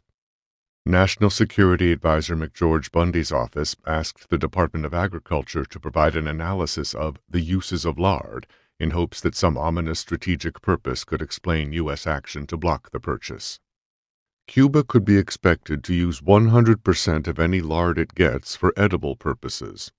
An aide reported back, "It would probably not be credible to take the line that we have decided to stop shipments of lard because it is not solely a food." The administration also took steps to crack down on travel to Cuba, pressing Latin American nations to prohibit their citizens from going to the island, and for the first time prosecuting U.S. citizens who had violated the travel ban initiated just after Washington broke diplomatic relations in January 1961. The prosecutions generated a significant internal debate over the freedom to travel, pitting the Attorney General of the United States, Robert Kennedy, against the State Department and the White House. For Kennedy, prosecuting idealistic students who were hell-bent on traveling to Cuba seemed both impractical and un-American. There was no way to really stop U.S. citizens from traveling to Cuba, he warned Secretary of State Rusk. Eventually, the Justice Department would face prosecuting hundreds of America's youth. Moreover, restricting Americans' right to travel went against the freedoms that he had sworn to protect as Attorney General. Lifting the travel ban, he argued, would be more consistent with our views as a free society and would contrast with such things as the Berlin Wall and communist controls on such travel. Kennedy's position won support at the State Department Legal Office. The present travel restrictions are inconsistent with traditional American liberties, two of the department's leading lawyers submitted to Rusk. But other State Department officials opposed lifting the ban because the United States would appear hypocritical in its efforts to isolate Castro in the region. The debate ended with the president. In May 1964, Bundy presented Johnson with an options memo to decide the fate of travel to Cuba. There were two distinct schools of thought on the travel issue: Robert Kennedy's desire to end controls on the basis of our libertarian tradition and the difficulty of controlling travel, and current U.S. policy to enlist other Latin American nations to isolate Cuba politically and culturally, and to prevent their nationals from going to Cuba. Johnson chose to sustain the ban and to prosecute those who violated it. Tightening the embargo damaged the Cuban economy, reducing the standard of living and prompting a new wave of migration. During the 1962 missile crisis, the United States terminated all flights to and from the island. Thereafter, Cubans had no safe, legal, organized way to leave. Instead, they were forced to either hijack boats or risk their lives crossing the Florida Strait on rickety rafts. Hijackers received a U.S. Coast Guard escort when they arrived in U.S. waters and a hero's welcome at the docks of Key West and Miami. Rather than establish a legal immigration process, which would require negotiations, agreement, and cooperation with the Cuban government, the Johnson administration preferred to promote the image of Cuba as a repressive regime by leaving Cuban migrants no option but illegal departure. Castro responded on September 28, 1965, by unleashing an exodus from the port of Camarioca, the first of several immigration crises he would generate over the years. Any Cuban who wanted to could leave, he announced dramatically, and boats from Florida could come to pick them up at Camarioca. In a direct challenge to Washington to negotiate normal immigration procedures, he declared, Now the imperialists have the word. We are going to see what they do or say. U.S. officials attempted to punt the issue back to Castro. If the Cuban leader has any serious proposal to make, there are diplomatic channels readily available, declared the State Department on September 30th. Behind closed doors, the White House considered options on how to respond. Castro's vague and ambiguous proposal to allow people to leave by boat, State Department officials warned Bundy, was an attempt to turn the propaganda tables upon us because of Washington's reluctance to accept massive numbers of refugees. But the United States could still win the propaganda war, Cuba desk officer William Bowdler advised Bundy. If the exodus was large enough, it would have a disruptive effect on the regime economically and politically, and Washington could point to the vast numbers of people wanting to flee the island to tarnish the image of the revolution. Moreover, by accepting tens of thousands of Cubans, we will preserve our image as a haven for oppressed people, he wrote. President Johnson agreed. Signing a new immigration bill at the foot of the Statue of Liberty on October 3rd, Johnson announced an open-ended embrace of Cuban refugees, a policy that would remain unchanged for 3 decades. "We Americans will welcome these Cuban people," stated the president, "for the tides of history run strong, and in another day they can return to their homeland to find it cleansed of terror and free from fear." Only 3 days later, Bundy authorized a diplomatic note to Cuba to kick off the negotiations on modalities. Swiss ambassador to Havana Emil Stadelhofer would act as the go-between. The administration proposed to provide transportation for several thousand refugees a month, starting with immediate relatives of Cubans already in the United States, then political prisoners, and then all other persons in Cuba who wish to live in the United States. With hundreds of small boats already traversing the Florida Strait toward Camarioca, the Johnson administration suggested that both governments discourage the disorderly movement of individuals during the negotiations. The Cuban government countered with an October 12th diplomatic note calling for a flow of 12,000 refugees a month. Castro roundly rejected Washington's effort to place political prisoners on the list of eligible refugees. Indeed, Cuba rejected the very concept of U.S. lists. Cuba would determine who would be allowed to leave. Havana identified the airfield at Varadero Beach as suitable for a refugee airlift and noted that the Cuban side is ready to begin at any moment. On the evening of October 14th, Castro met with Ambassador Stadelhofer and raised a series of issues that U.S. officials labeled more communications hanky-panky. The Cuban leader was concerned that the U.S. Coast Guard was detaining boats returning from Cuba with refugees, discouraging the sea lift that Cuba had set in motion. He also wanted the immigration accord to establish a legal deterrent to illegal immigration involving the theft of boats. The State Department drafted a series of responses for Stadelhofer to present to Castro, focusing on stopping the small boat traffic as a disorderly, irregular, and dangerous method of transportation, and blaming Cuba's propaganda broadcasts for continuing to stimulate it. The talks almost broke down on October 19th, when Castro sent an angry diplomatic note to the Swiss embassy, blasting the administration for resorting to imputations and insinuations that are an open affront to Cuba, and warning that Cuba would consider it useless to continue an exchange of notes that give promise of no practical solution. By then, the sea lift from Camarioca had escalated dramatically, with some 300 Cubans arriving daily in Florida. The dramatic exodus mobilized the Johnson administration to propose an agreement providing a safe, legal means of departure for émigrés.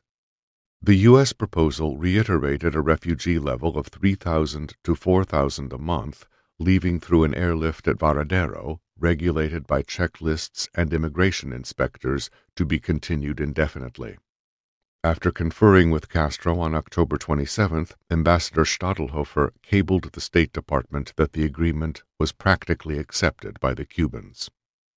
The next day, the Cuban Interior Ministry announced that the port of Camarioca would close that very night to further refugee traffic.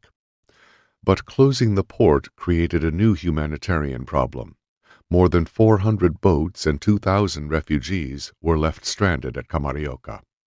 On the morning of November 5th, Baudler reported to the White House, Cuban Foreign Minister Raul Roja asked Stadelhofer for us to bail them out of their problem. Later in November, the remaining refugees were extracted from Camarioca via an official U.S. government sea lift. The 1965 Migration Agreement marked the first formal diplomatic accord negotiated between Washington and Havana since the Revolution. As such, the State Department suggested it should handle the rollout, to downplay its importance. There is considerable speculation that the agreement on refugees may presage a thaw in U.S.-Cuban relations. McGeorge Bundy advised President Johnson's press secretary Bill Moyers. I think the noise level on this kind of accommodation speculation will be lower if State releases the notes. On November 6th, however, the White House announced the agreement on the Cuban refugee airlift. I am pleased with the understanding which has been reached, read the statement from President Johnson. Starting on December 1st, the U.S. government initiated 2 daily flights 5 days a week between Miami and Varadero. During their first year of operation, the flights carried 45,000 Cubans to the United States.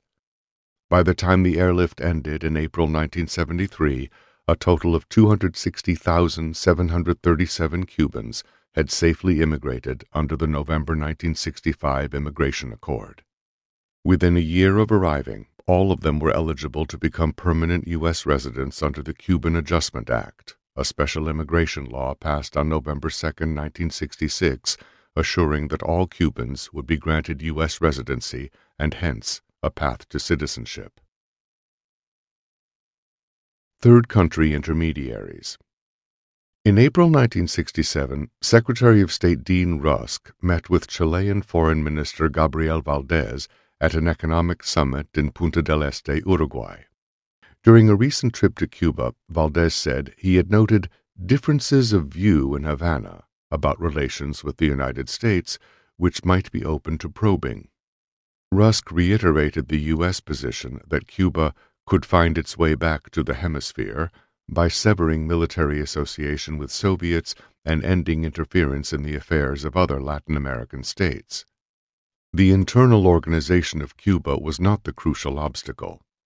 I told Valdez I saw no objection to any most secret probes which he might wish to undertake, and that if he got anything of interest coming back, we would be glad to know about it. The secretary cabled his ambassador in Santiago, Ralph Dungan, to alert him to the discussion. I further said that I would set up this special channel between you and me in order to assure maximum secrecy, and that he could be entirely frank in passing on to you, and to you alone, anything that develops. In the mid-1960s, various countries played the role of assertive intermediaries between Washington and Havana. At times, they pressed the United States government on their own initiative. At other times, Castro used friendly nations to pass along messages of conciliation. Washington also used third countries. Besides Mexico, Great Britain, Canada, and Franco's Spain offered their good offices to bring Washington and Havana closer together. As a follow-up to British Ambassador Adam Watson's extensive discussions with Fidel Castro in October 1964, Foreign Minister Patrick Gordon Walker quietly offered to act as a middleman for a dialogue between the U.S. and Cuba. The White House resisted the British offer, but Her Majesty's government persisted. In March 1965, London sent instructions to its Washington embassy to feel out the Johnson administration on joint UK-Canadian-US talks about Cuba policy that would examine options open to the West. They may regard the talks as the first step in a process to move us toward a relaxation of current pressures on Cuba. Cuba Desk Officer John Crimmins reported to Assistant Secretary Mann. The talks took place on March 17th and 18th, 1965.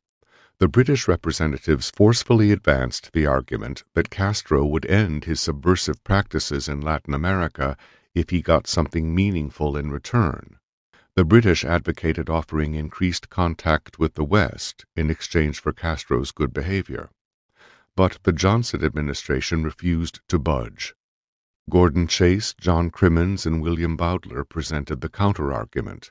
Relaxation would reduce pressures on Cuba to break with the Soviets, give Cuba political and economic respectability, and demonstrate to Latin American nations that the Cuban model was worthwhile after all.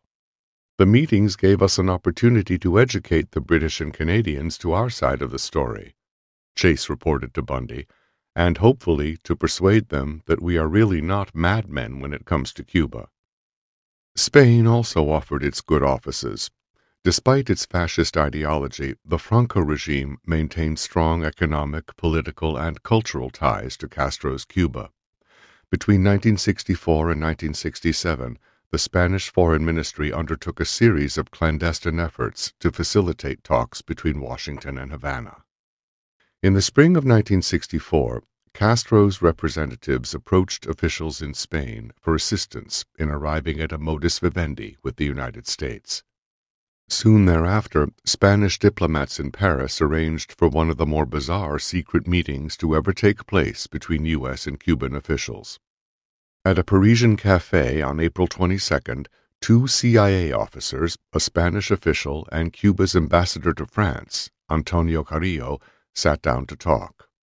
Carrillo presented himself as a personal representative of Fidel Castro, empowered to discuss the possibility of a rapprochement. His government was willing to discuss issues with the U.S. when we felt we could do so, according to a report on the conversation. The CIA's main interest in Carrillo was as a potential defector. The agency informed the White House that they were not pushing for action on the rapprochement issue, but they also advised that if the president wanted to pursue rapprochement talks via the Paris route, the White House should make the decision soon, while the Carrillo contact was still warm. Before any follow-up could occur, however, the story of Cuba's efforts to enlist the Franco government as an intermediary leaked to the New York Times. On May 22nd, the Times' Madrid bureau reported that Cuba is putting out feelers for an arrangement with the U.S. Based on anonymous sources, the article cited hints from Cuban diplomats in Madrid that Castro wanted an improvement in Cuban-U.S. relations. The same day, ABC News ran a story citing a document ostensibly being circulated by Cuban diplomats that outlined the contours of a rapprochement. The United States would close Guantanamo. Cuba would commit not to intervene in revolutionary struggles in Latin America. The United States would make a non-intervention pledge and cut off support for violent exiles. Cuba would open negotiations on compensation for expropriated property. The United States would lift the blockade, and the United Nations would oversee implementation of these accords. The leak generated serious concern among senior White House aides and quickly curtailed CIA contacts with Carrillo. This leak seems to confirm my own previous hunch that the Paris activity is not the safest way to do business. We may want to consider drying it up now, Chase reported to Bundy. If we want to continue, we should consider using the Lechuga channel, which could easily be opened up again. Generally speaking, he added, I think we should lie low for a while. 3 years later, in the fall of 1967, it was the Johnson administration that took the initiative to enlist Spain to ferry a message to Cuba. During a meeting with Spanish Foreign Minister Fernando María Castilla in mid-November, Secretary of State Rusk raised the issue of Spain's direct access to Castro. It would perhaps be beneficial, Rusk suggested, if they were to remind Castro that there are only 2 issues in our relations with Cuba which we regard as non-negotiable. 1, Cuban intervention and guerrilla activities in Latin America, and 2, the presence of Soviet arms on Cuban soil. The U.S. had no interest in interfering in Cuba's internal political situation, Rusk stated clearly. As Castilla reported back to Madrid in a cable stamped estrictamente confidencial, entitled Secretaria del Estado Dean Rusk sugiere gestión española cerca de Fidel Castro, Rusk then paused and added, "Perhaps Castro would want to reconsider these questions." Spanish embassy officials understood Rusk's suggestion to be an official request to assume the role of intermediary. Their understanding was explicitly reinforced by a follow-up conversation between the Spain and Portugal desk officer, George Landau, and a Spanish embassy attaché.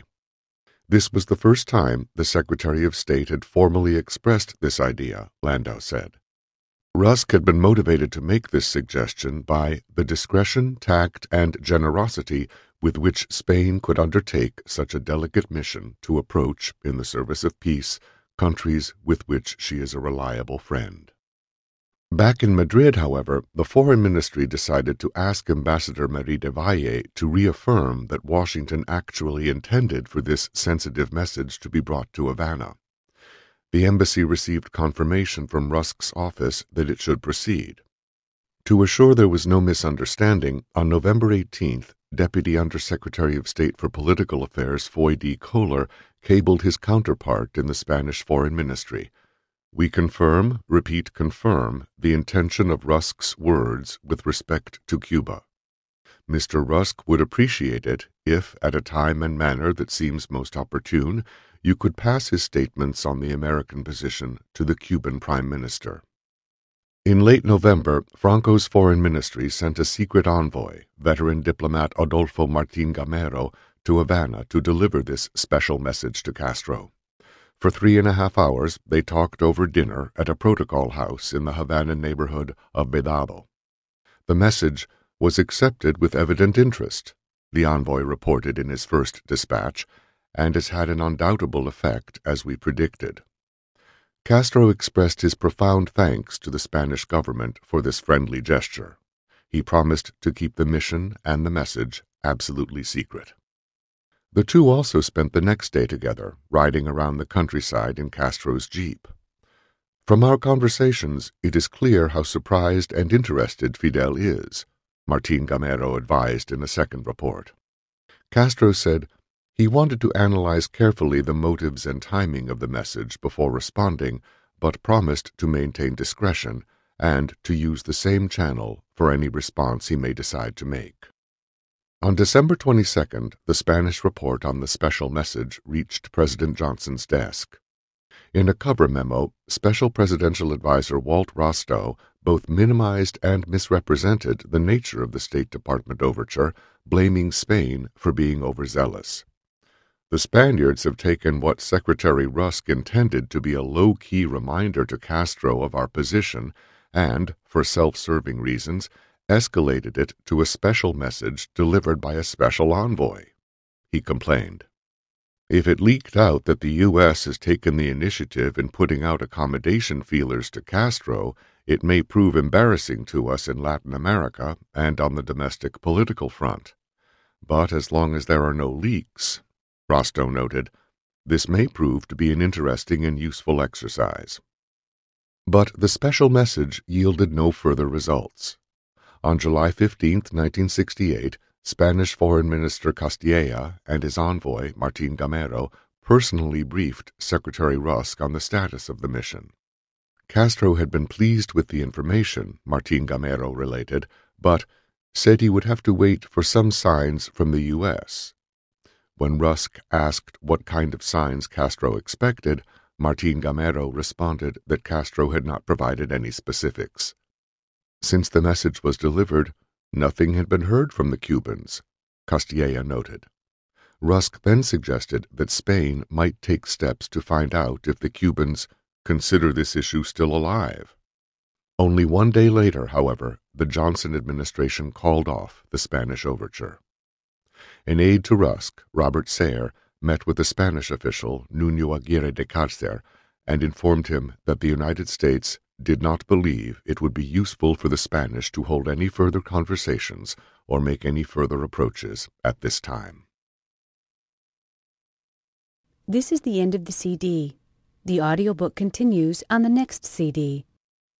Positive Containment, Rethinking U.S. Policy. Secretary Rusk's recruitment of Spain to carry a feeler to Castro followed, by only a few weeks, a rare but significant victory in Washington's ongoing low-intensity war against Cuba.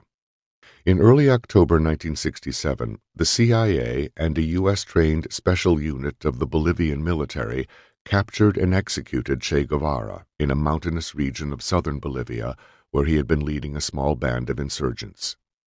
"We are 99% sure that Che Guevara is dead," Rostow reported in a secret memorandum to the president on October 11th.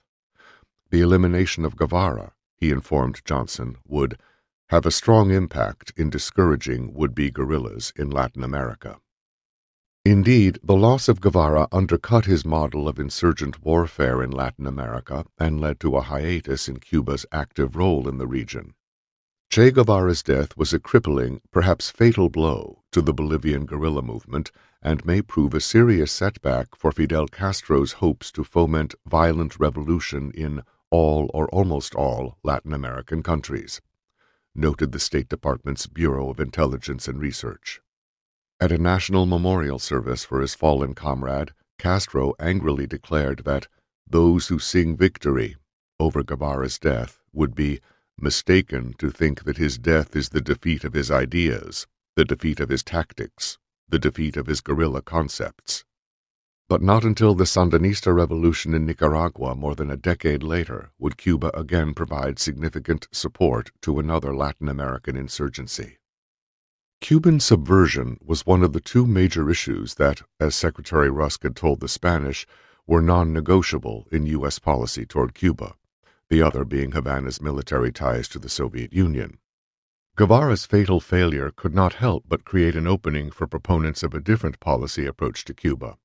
Moreover, Che's demise corresponded with evolving international circumstances that forced a change in the administration's focus on the island.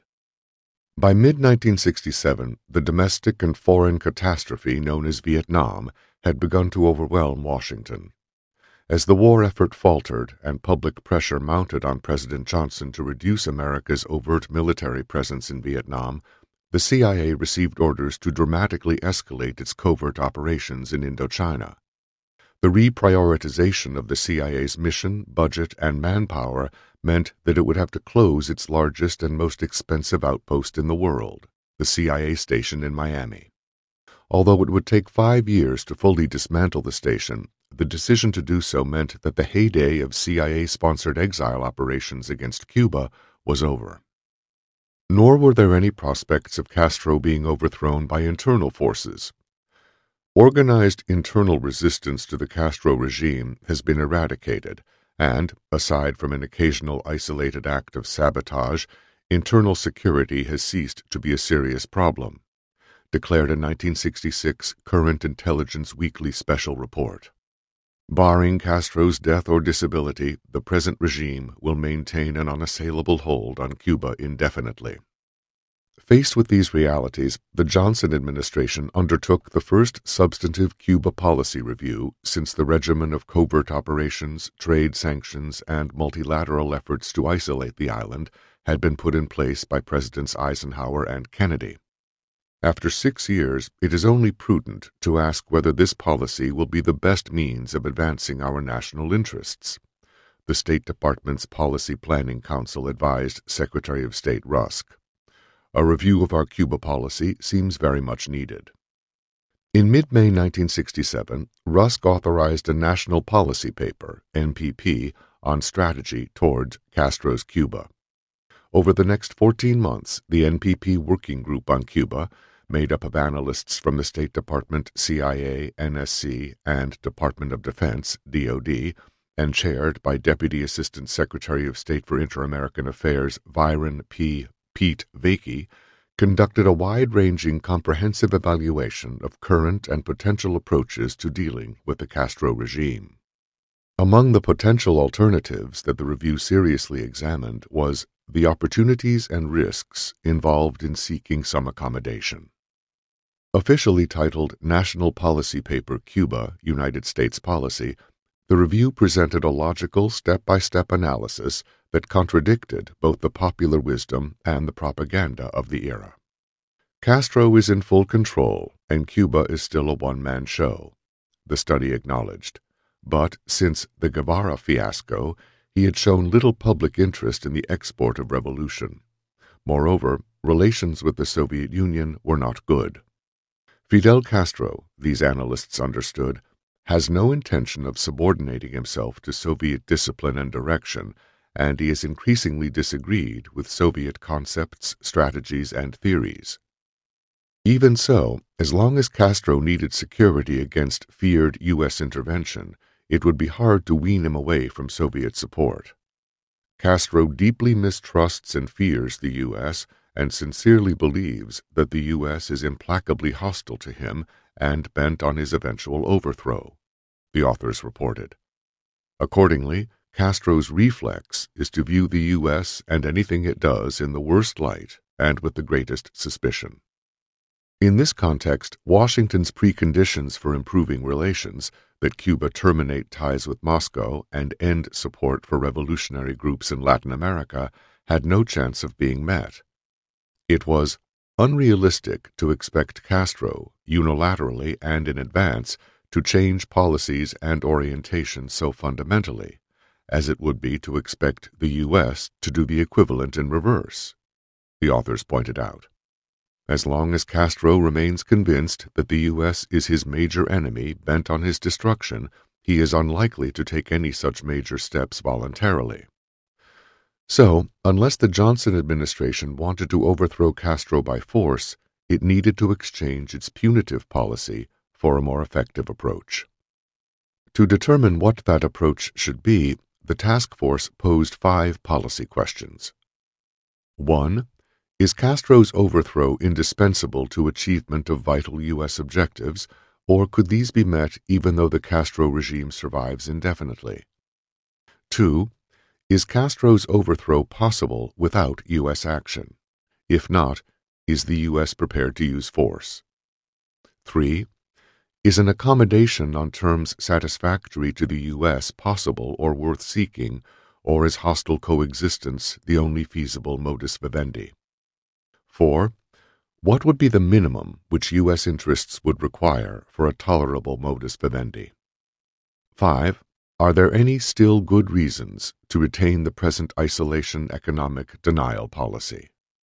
On the first question, the analysts were unequivocal.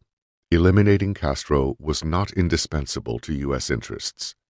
Cuba's activities in the hemisphere did not represent a mortal national security threat, nor were they likely to become an unmanageable problem. On the second question, the lack of wisdom of continuing attempts to overthrow Castro by force was self-evident. Years of CIA covert and paramilitary operations had failed to do anything but further entrench the regime. Ever bigger sabotage missions ran the risk of escalating into open warfare, which could lead to a superpower confrontation with the Soviets and a serious increase in world tension. The United States would be condemned around the world for unprovoked aggression. Finally, the Cuban people would reject U.S. intervention and rally to the nationalist cause of the revolution. It is frankly very questionable whether the U.S. can achieve satisfactory long-range rehabilitation of Cuba by coercion from the outside, the study candidly acknowledged. Since the regime was not going to collapse on its own, and open intervention would be too costly, the United States faced 2 basic policy options: continuing a static state of perpetual hostility or pursuing a modus vivendi. Continuing the policy of what the study termed the hostile adversary concept meant that Washington would maintain its policies of diplomatic isolation, economic denial, and maximum external pressures to foster internal upheaval. But in an argument repeated throughout the study, the authors noted that Washington's power to isolate Cuba politically and economically had diminished and would diminish further. Forewarning the eventual rebellion of European and Latin American allies against the embargo, the authors noted that the political cost to the U.S. of discouraging other nations from trading with Cuba is increasing, while its ability to convince them to follow that course is lessening. The current policy is a negative and reactive one, which merely holds the line and offers limited promise of encouraging desirable change in Cuban policies. As an alternative to passive containment, the analysts recommended positive containment, an effort to create a more relaxed atmosphere through threat reduction, diplomatic engagement, and various carrots to persuade Fidel to modify his bad behaviors and meet U.S. interests. Under the positive containment scenario, the United States would maintain the trade embargo as a bargaining chip and continue efforts to stem Cuban subversion in the region. But to those sticks would be added the controlled relaxation of U.S. pressures and other carrots with the goal of fostering a more constructive modus vivendi. Positive containment would advance the economic and cultural magnetism of the U.S. and the promises of economic political benefits which Cuba could gain from more rational behavior. For the first time, U.S. government officials suggested a people-to-people strategy, noting that consideration should be given to increasing selectively non-official contact with Cuban society, and to project patience and friendliness toward the Cuban people. The United States would drop the demands for Castro to sever ties with the Soviets and cease revolutionary activities in Latin America as preconditions for talks. Instead, those demands would become longer-term goals, to be arrived at through a succession of quid pro quos that both countries would undertake, essentially a form of what the Clinton administration would, years later, call calibrated response. According to the policy paper, a series of parallel steps, each side moving on its own but in response to the other, in the coming months and years, could evolve like this. Castro's quids. Continued repatriation of U.S. citizens. Tone down anti-U.S. propaganda and attitude. Release political prisoners. Begin cessation of support to insurgents in Latin America and effective evidence of this. Stop guerrilla training in Cuba. Willingness to enter talks on indemnification of U.S. business interests. Willingness to break military tie with Soviets. U.S. quos. Grant licenses for commercial shipment of drugs and pharmaceuticals on a more lenient basis. Tone down hostile propaganda. Selective relaxation of travel ban both ways. Permit U.S. foreign subsidiaries to trade. Permit full commercial trade in drugs and pharmaceuticals, possibly foodstuffs. Public declaration by U.S. officials that the U.S. will not intervene in Cuba. Permit additional U.S. trade in consumer goods and some industrial equipment. Propose to OAS that relations be renewed. Willingness to unfreeze Cuban assets and relax all restrictions on financial transactions. Offer non-aggression pact, accept back into OAS, facilitate equipment of Cuban armed forces with U.S. or European equipment. Using positive containment to foster a more relaxed atmosphere in U.S.-Cuban relations had a number of policy advantages. If Washington extended the olive branch, Fidel would be put on the defensive and no longer able to use the U.S. as a scapegoat for his regime's problems. Indeed, even if Castro proved unresponsive, Washington could dangle these carrots in front of members of the top echelon of his regime to convey the idea to such elements that it would be in their interest to effect a switch in policy that could make possible a thaw with the U.S. under the terms envisaged. These approaches would be made quietly and, in more specific form, covertly. The national policy paper finished with a series of taskers to the CIA, DoD, State Department, and U.S. Agency for International Development, USAID, to implement the new strategy. These agencies would begin to create the general atmosphere for subsequent probes and avoid any new manifestations of an abrasive attitude toward Havana. They would foster the message, through subtle propaganda, that Washington was not hostile toward the Cuban Revolution, only its aggressive external conduct. The State Department would use foreign diplomatic channels to assure Castro that the United States would be willing to reach a reasonable accommodation. Finally, contingency plans would be drawn up for lifting the trade embargo and reintegrating Cuba into the OAS. This was the preferred strategy, the study concluded. It offered a far better chance of advancing U.S. national security interests than continuing the hostile adversarial policy toward Cuba in place since the beginning of the 1960s. A policy vacuum. These were radical recommendations, a true departure from the conventional wisdom of how to rid the hemisphere of Fidel Castro and his revolution. Predictably, those who supported the status quo of sticks over carrots quickly tried to stymie any new approach. After a draft of the national policy paper began to circulate in June 1968, Assistant Secretary of State for Inter-American Affairs Covey Oliver sent a memorandum to the chairman of the Policy Planning Board, Henry D. Owens, cautioning against implementing most of its recommendations. Cuba's economy was deteriorating, he argued, and the regime faced growing external and internal pressures. With real doubts as to the viability of Castro's future, Oliver advised, now was not the time to convey a seeming signal that we have finally accepted the permanence of the Castro regime. The State Department's Office of Inter-American Political Affairs also weighed in, arguing that this is not the most propitious moment to embark on such a program, as Cuba's present economic straits and the signs of growing discontent would indicate that the pinch of isolation is having a real effect. Over at the CIA, officials sought to appropriate the task force's recommendations of communications with top Cuban leaders to advance their institutional interest in regime change.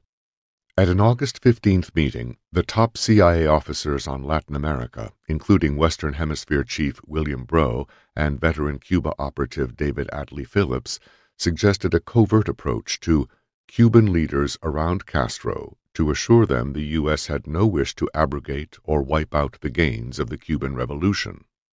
The CIA would then offer to support them in any post-Castro regime if they would take timely action that would expedite the removal of Castro as the regime's leader.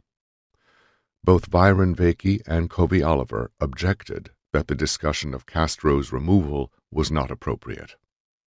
But the meeting continued to focus on the issues of negotiating with Cuba. There was a worldwide impression that secret negotiations were in fact going on between Cuba and the United States, Phillips reported. He noted that the CIA had maintained a secret facility, presumably in a third country, that could be used in future communications with the Cubans. Should we attempt to open up and pursue a dialogue, or should we close it down immediately? Phillips asked.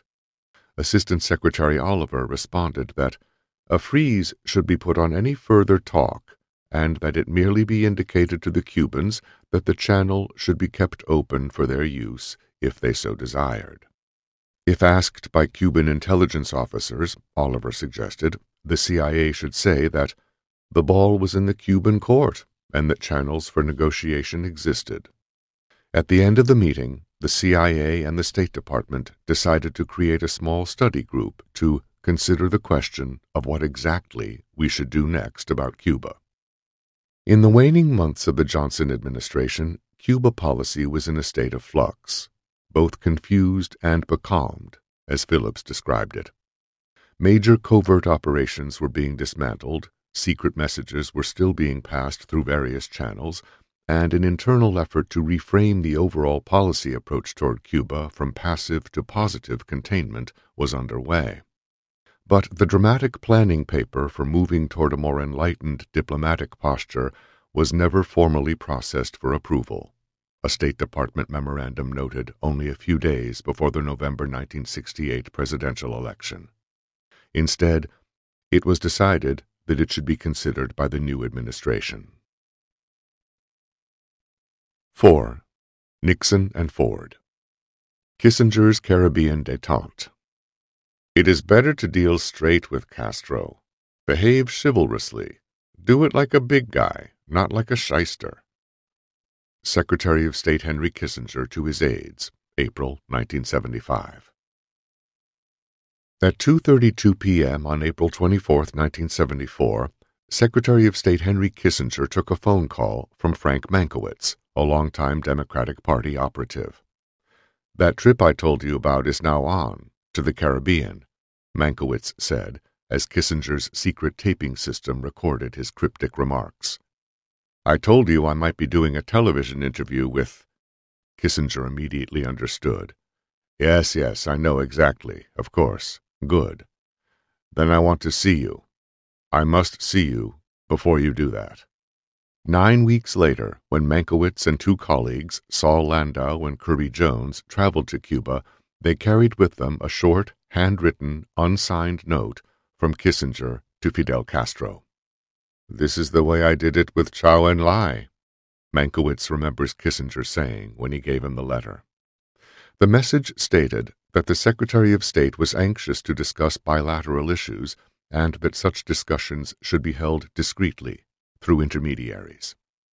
"This is a very serious communication, and we will, of course, consider it very carefully," Castro said after reading the message in his study. When Mankiewicz returned from Cuba, he carried a secret reply from Castro, as well as a box of premium Cuban cigars, Fidel's official gift for the U.S. Secretary of State. So began the most serious effort to normalize relations between the United States and Cuba since Washington broke ties with Havana in January 1961. Kissinger's message set in motion a protracted effort to achieve an opening to Cuba comparable to the opening to China, an effort to extend the Nixon-Kissinger strategy of détente with the Soviet Union to its communist ally in the Caribbean. Over the next 18 months, emissaries traveled back and forth between Washington and Havana, and Kissinger's deputies quietly met with Cuban officials in airport lounges, New York hotels, and private homes to discuss the issues that divided the United States and Cuba. "It is better to deal straight with Castro," Kissinger instructed his assistants, taking a position on Cuba that had not been heard before from a high-ranking U.S. policymaker. "Behave chivalrously. Do it like a big guy, not like a shyster. Let him know we are moving in a new direction. We'd like to synchronize. Steps will be unilateral. Reciprocity is necessary." Nixon and Castro. Kissinger chose to initiate contact with Cuba during the waning weeks of the Nixon administration, when all attention was on Watergate. "I don't think I even told President Nixon," he would later admit, because Nixon disliked Castro intensely. As vice president in April 1959, Nixon was the highest U.S. official ever to meet with Castro.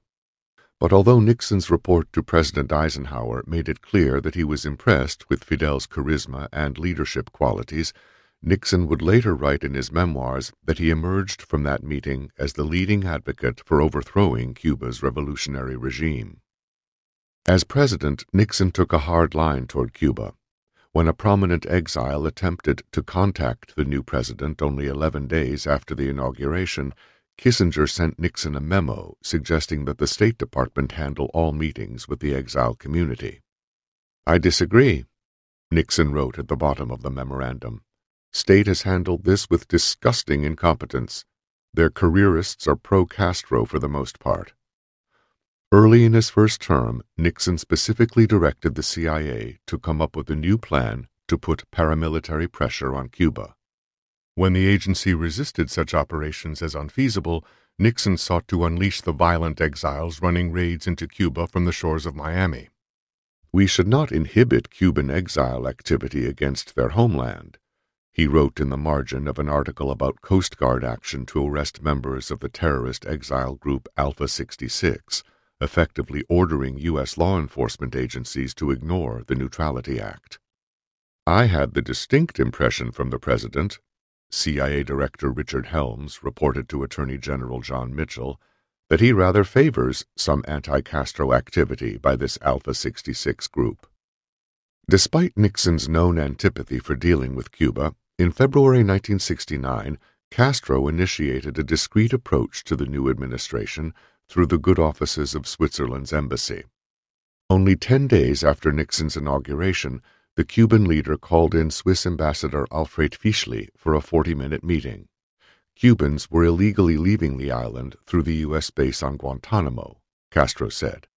He did not want to build a Berlin Wall around the base. and implied that he hoped the Nixon administration would block this avenue of escape. He asked Ambassador Fischli if he thought Washington would be willing to cooperate with Cuba in thwarting plots by Cuban exiles to introduce hoof-and-mouth viruses into the Cuban cattle industry. He complained about U.S. intervention in Latin America, but offered a hint that Cuba was willing to curb its support for revolutionary movements by noting that we should all stop interfering.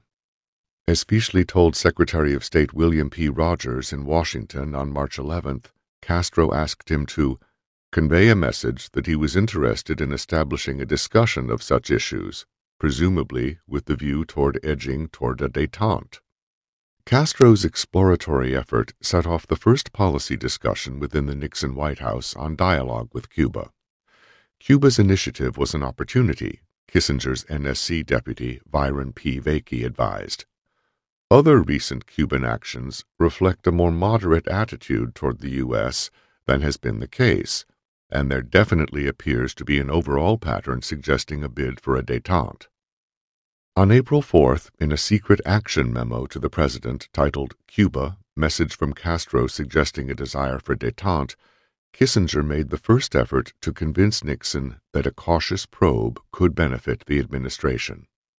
In fact, Kissinger told the President, putting out a feeler to Castro now would keep open the option of a dialogue, should you wish to use that approach at a later time. Nixon, however, refused to check either approve or disapprove.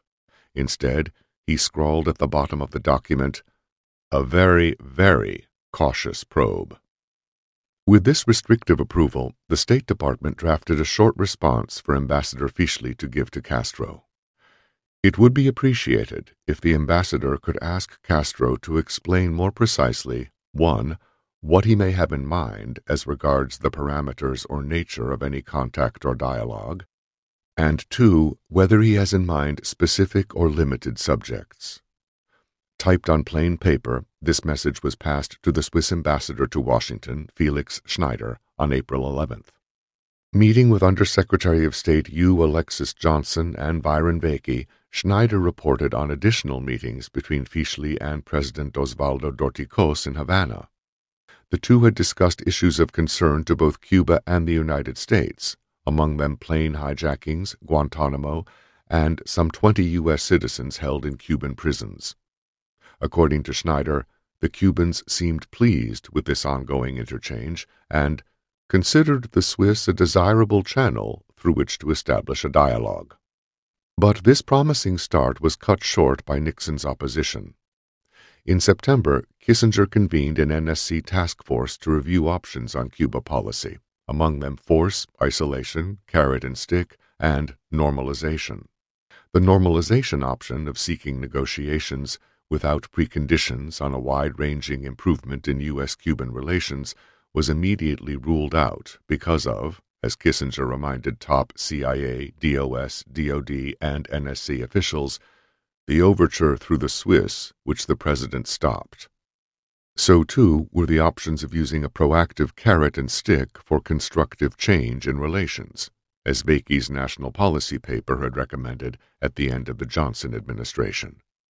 During a meeting with his top aides at Camp David on September 27th, Nixon reiterated that he wanted to follow a very tough line on Cuba, and he did not want to hear press speculation that we were considering a new policy. When such speculation arose in the international media several months later, the White House had the State Department send a cable to U.S. embassies in Latin America to squash the rumor-mongering about an accommodation with Cuba. Cuba policy remains unaltered. There are no, repeat, no conversations underway or contemplated between the USG and the Cuban government concerning a modification of the present relationship. In March 1970, Nixon called both his National Security Advisor and his CIA Director, Richard Helms, to the Oval Office. To Helms, Nixon posed the question of whether he should change Cuba policy.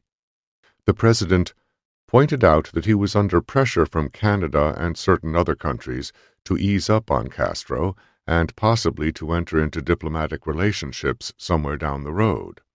Helms recorded in his notes. Nixon went on to say that the State Department was advocating some change of policy such as this. Helms reinforced Nixon's hardline instinct. I told the president that I thought we should continue the present policy of keeping Castro isolated and of applying economic sanctions against his country. I pointed out that Cuba was costing the Soviet Union $1 million a day, and that if indeed the president wanted to cause the Soviet Union headaches, this was one way he had within his power by doing nothing. "You have convinced me," Nixon declared. 6 months later, when socialist Salvador Allende was elected president of Chile, Nixon and Helms revisited the question about whether, as Nixon put it, we should hold course on Cuba, or should we start being nice to Castro? The president made his preference clear. "My conviction is very strong that we cannot relent in our policy towards Cuba," Nixon insisted. "If we throw in the towel on the Cubans, the effect on the rest of Latin America could be massive, encouraging communists, Marxists, Allende, or call it what you will, to try for revolution." For most of his first term, Nixon forcefully held the U.S. government to that uncompromising position. His hand was strengthened by the short-lived superpower confrontation in the fall of 1970, with distinct echoes of the 1962 Cuban Missile Crisis, over Soviet efforts to build a support base in Cienfuegos Bay that could service Soviet nuclear-armed submarines.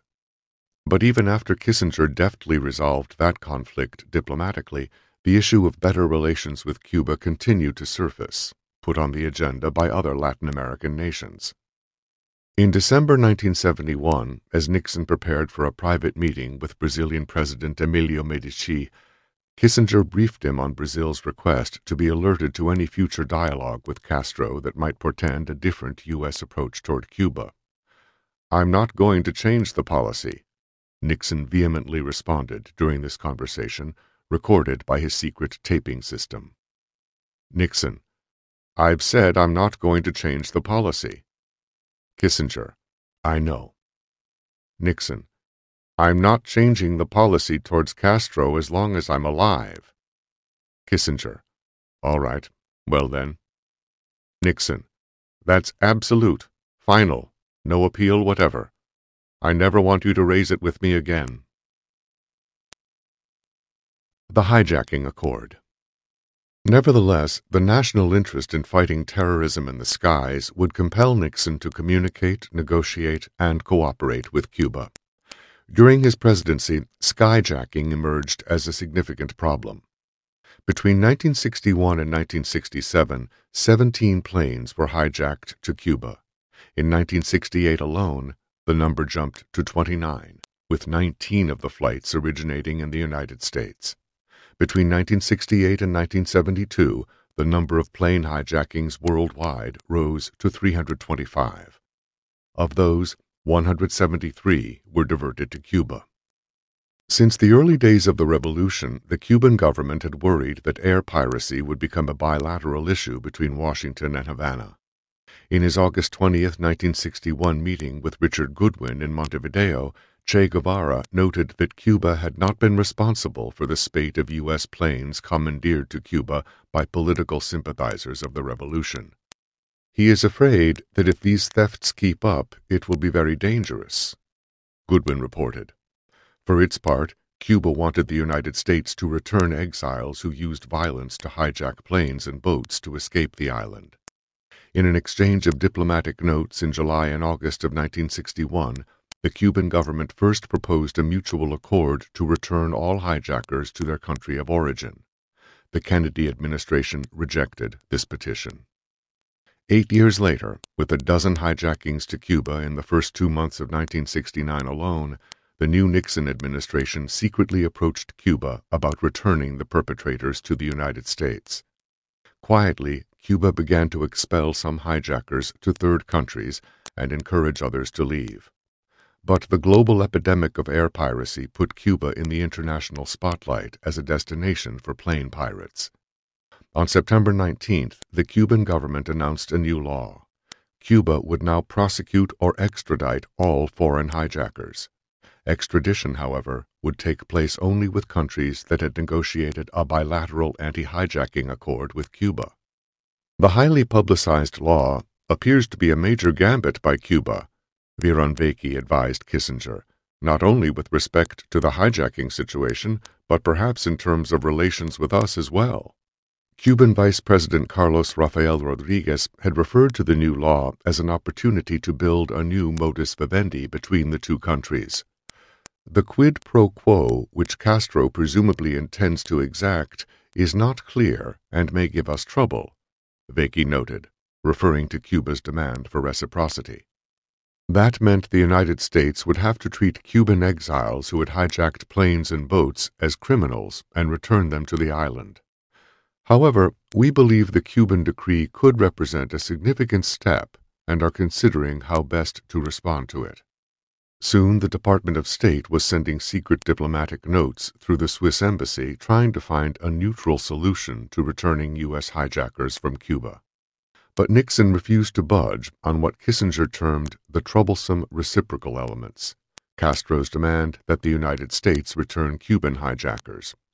The 1969 effort to arrive at a formal anti-hijacking accord ended without resolution. In both word and deed, however, Cuba continued to signal its willingness to find a solution to airline hijackings. Cuba has now become one of the best-behaved of the hijacking states, since it immediately allows the planes and passengers to return and often jails the hijackers, the NSC reported in October 1970. It recently returned its first hijacker and offered to return all hijackers provided we do the same, a commitment we cannot make because of the political asylum aspect. After a particularly violent set of criminal hijackings in October and November 1972, including one in which a guard was killed and the hijackers extorted $2 million from Southern Airways, Fidel Castro again took the diplomatic initiative. On November 15th, Radio Havana announced that the Cuban government was ready to take such steps which might lead to the adoption of a broad agreement with the United States to deter future hijackings. Within a day, Secretary of State William P. Rogers replied, the U.S. government was prepared to negotiate an arrangement regarding hijacking and other serious crimes which may be committed in the future. It would also consider favorably any arrangement and location for such talks that would expedite agreement. The Cubans reacted expeditiously. 9 days later, Cuban officials met with the Swiss ambassador and formally presented a draft treaty on hijackings. On the basis of equality and strict reciprocity, it read, both governments would punish with 10 to 30 years of imprisonment any person who seizes, takes control of, appropriates, or diverts an aircraft or other vessel. In a clause on violent exile operations in the United States, the draft accord also obliged both countries to pursue and severely punish those persons who were using its territory to promote or plan acts of violence or depredation against aircraft or vessels of any type. Over the next 8 weeks, the Swiss embassy in Havana conveyed messages back and forth, and by mid-February, the two countries had arrived at a formal agreement. Hijackers and anyone engaging in violence against planes or vessels would be either prosecuted or extradited, as the Cuban draft had proposed. The one exception, insisted on by the United States, was for political refugees who commandeered a vessel without engaging in violence. For Fidel, signing the anti-hijacking treaty served multiple interests. The hijackings put Cuba in a negative international spotlight as a haven for terrorists. Forcing the United States to prosecute or return Cubans who hijacked boats or planes could serve as a deterrent for violent seizures of Cuban vessels. Moreover, counterterrorism cooperation could address Cuba's leading national security concern, violent counter-revolutionary operations by the anti-Castro exile community in the United States. Finally, as Che Guevara pointed out to Richard Goodwin in August 1961, an agreement on air piracy was one of those subordinate issues that could pave the way for talks on a modus vivendi between Washington and Havana. But President Nixon explicitly opposed any possibility of improved relations. Indeed, from the start of the talks, Nixon feared that an anti-hijacking accord would be interpreted as a change in Washington's overall posture of hostility toward Cuba.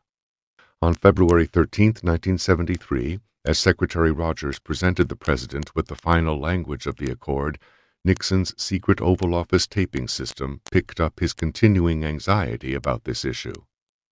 Nixon: Does it get into anything in terms of normalization of relations? Because that's the only thing that would concern me. If you could cover that, because I don't want the Cuban community to go up in a... Rogers: What I would say is that it doesn't change any policy as far as Cuba's concerned. 2 days later, as Rogers announced the new accord, he went out of his way to state that cooperation on hijacking did not signal a thaw in relations. The bilateral agreement, he explained to reporters, does not foreshadow a change of policies as far as the United States is concerned. Kissinger's Cuba Initiative. Increasingly, Henry Kissinger came to disagree with that position. His assessment of Cuba policy evolved from his first months in office as National Security Advisor, when he tacitly sided with Nixon's hardline approach, to mid-1973, when Kissinger became Secretary of State and found the Cuba controversy high on the agenda of the U.S. Congress and the inter-American community. In 1969, he was skeptical of the claim that the benefits of our present policy are declining because of rising costs. By 1973, he was convinced of it. Quite simply, the new Secretary of State realized that sustaining an outdated U.S. approach to Cuba created far more policy problems for Washington than advantages. At home, public support for continuing sanctions was waning, and the U.S. Congress was threatening to pass legislation lifting the embargo. Domestically, the Cold War consensus to sustain a hardline posture against Cuba had unraveled, due in no small measure to the dramatic Nixon-Kissinger opening to Communist China. If the United States could have diplomatic relations with a faraway power such as China, why not have relations with a small island off its coast? A Harris opinion poll, taken in the spring of 1973, showed that 51% of the American public favored normal relations, while 33% opposed. Key Democrats, as well as Republicans, openly questioned the wisdom of the embargo and pressed the administration to change what they considered to be an anachronistic and self-defeating policy. As early as January 1973, a caucus of moderate Republicans, including then Representative Gerald Ford, known as the Wednesday Group, issued a report entitled A Détente with Cuba, which urged Nixon to consider normalizing relations. In April 1974, the Senate passed a resolution, sponsored by Senators Claiborne Pell and Jacob Javits, calling for a full congressional and executive branch review of Cuba policy. In September, Javits and Pell became the first senior senators to travel to Cuba to meet with Fidel Castro. The Castro government interpreted our trip as an opening, a positive step on the long road back to a normalization of relations, the senators concluded after a 3.5-hour dinner with the Cuban leader and his aides. A propitious moment has arrived in United States-Cuban relations when it is possible to begin to talk. The time is ripe for beginning the process of normalization. Internationally, the White House faced even greater demands for normalization. A rebellion was brewing against the OAS diplomatic and trade sanctions adopted under U.S. pressure in 1964. In the spring of 1970, Chilean President Eduardo Frei announced that his country would break the OAS embargo and restore trade with Cuba. Diplomatic relations were renewed in November by newly elected President Salvador Allende. Peru reopened an embassy in Havana in 1972. Argentina restored diplomatic ties in 1973.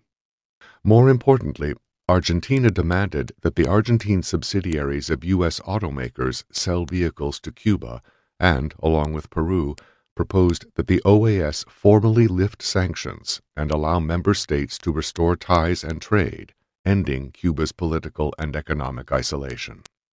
Several key countries were quietly going AWOL from the 1964 sanctions and use our evident intransigence on Cuba to play to their domestic left, Kissinger's aides reported. In most of these countries, U.S. movement on Cuba would be a considerable plus in our relationship. As Secretary of State, Kissinger found that the issue of Cuba dominated meetings with his Latin American counterparts. As the OAS initiative to lift sanctions against Cuba advanced through various regional meetings in 1974 and 1975, he held extensive behind-the-scenes discussions with Latin American foreign ministers. "Let me be very frank with you," Kissinger told Argentine Foreign Minister Alberto Viñez at a September 16, 1974 meeting discussing the OAS initiative. "Cuba can do very little for us. From the foreign policy standpoint, it would help remove anomalies in our relations with other countries. Cuba in and of itself is not very important to the United States. The Cuba issue is significant only as it affects our relations with other Latin American countries." But President Gerald Ford's new administration faced domestic political constraints on its ability to change the framework of U.S.-Cuban relations, Kissinger explained to Viñez. "We have a full quota of domestic opposition, and we are not looking for more." At the same time, Kissinger noted that the U.S. position was evolving now that Nixon was gone. How far the situation will evolve depends on the United States domestic scene, and it depends upon how the Cubans behave. Foreign Minister Viñez pressed Kissinger on whether there would be bilateral contacts between the United States and Cuba in the aftermath of the OAS vote to rescind sanctions. "That has occurred to me," Kissinger replied. "We have no contacts now with Cuba." The secret talks. Kissinger was lying to Viñez. By then, his office was already in direct contact with the Cubans.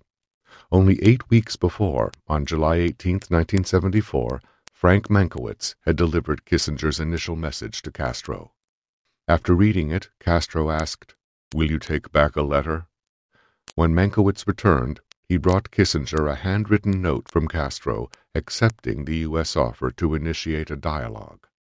Kissinger then asked Mankiewicz to help facilitate secret talks with the Cubans. On September 14th, Mankiewicz traveled to New York to meet with Teofilo Acosta, chargé d'affaires at the Cuban mission at the United Nations. The ostensible purpose of the meeting was to arrange another TV interview for Fidel Castro, this time with Dan Rather of CBS News. But Mankiewicz told Acosta that he would be bringing another message from Kissinger. 2 weeks later, as Castro prepared for the CBS interview, Mankiewicz met with him privately and briefed him on Kissinger's new communication. Kissinger had chosen his deputy, Lawrence Eagleburger, as his representative in the clandestine talks, Mankiewicz said. Castro responded that he would appoint a veteran diplomat and member of the Cuban Communist Party, Ramon Sanchez Parodi, to represent Cuba. When he returned to Washington, Mankiewicz passed this information on to Kissinger's office. As an intermediary, Mankiewicz provided a degree of plausible denial. He was a prominent liberal, particularly on the issue of Cuba. His distance from a Republican administration made him an ideal emissary, Kissinger wrote in his memoirs. He could convey a message, but he could not drag us into anything irrevocable. If the story leaked, U.S. officials could simply say that Mankiewicz had acted on his own. Indeed, even by Kissinger's standards of furtive diplomacy, this special project was shrouded in extreme secrecy. "There was total secrecy about this," recalled his deputy William D. Rogers, who became a key player in and advocate of the clandestine talks with Cuba. Kissinger kept his secret diplomacy tightly guarded, out of sight of the National Security Council and away from his own State Department. "Only Kissinger, Eagleburger, and myself knew about this initiative," noted Rogers. "We were afraid of leaks.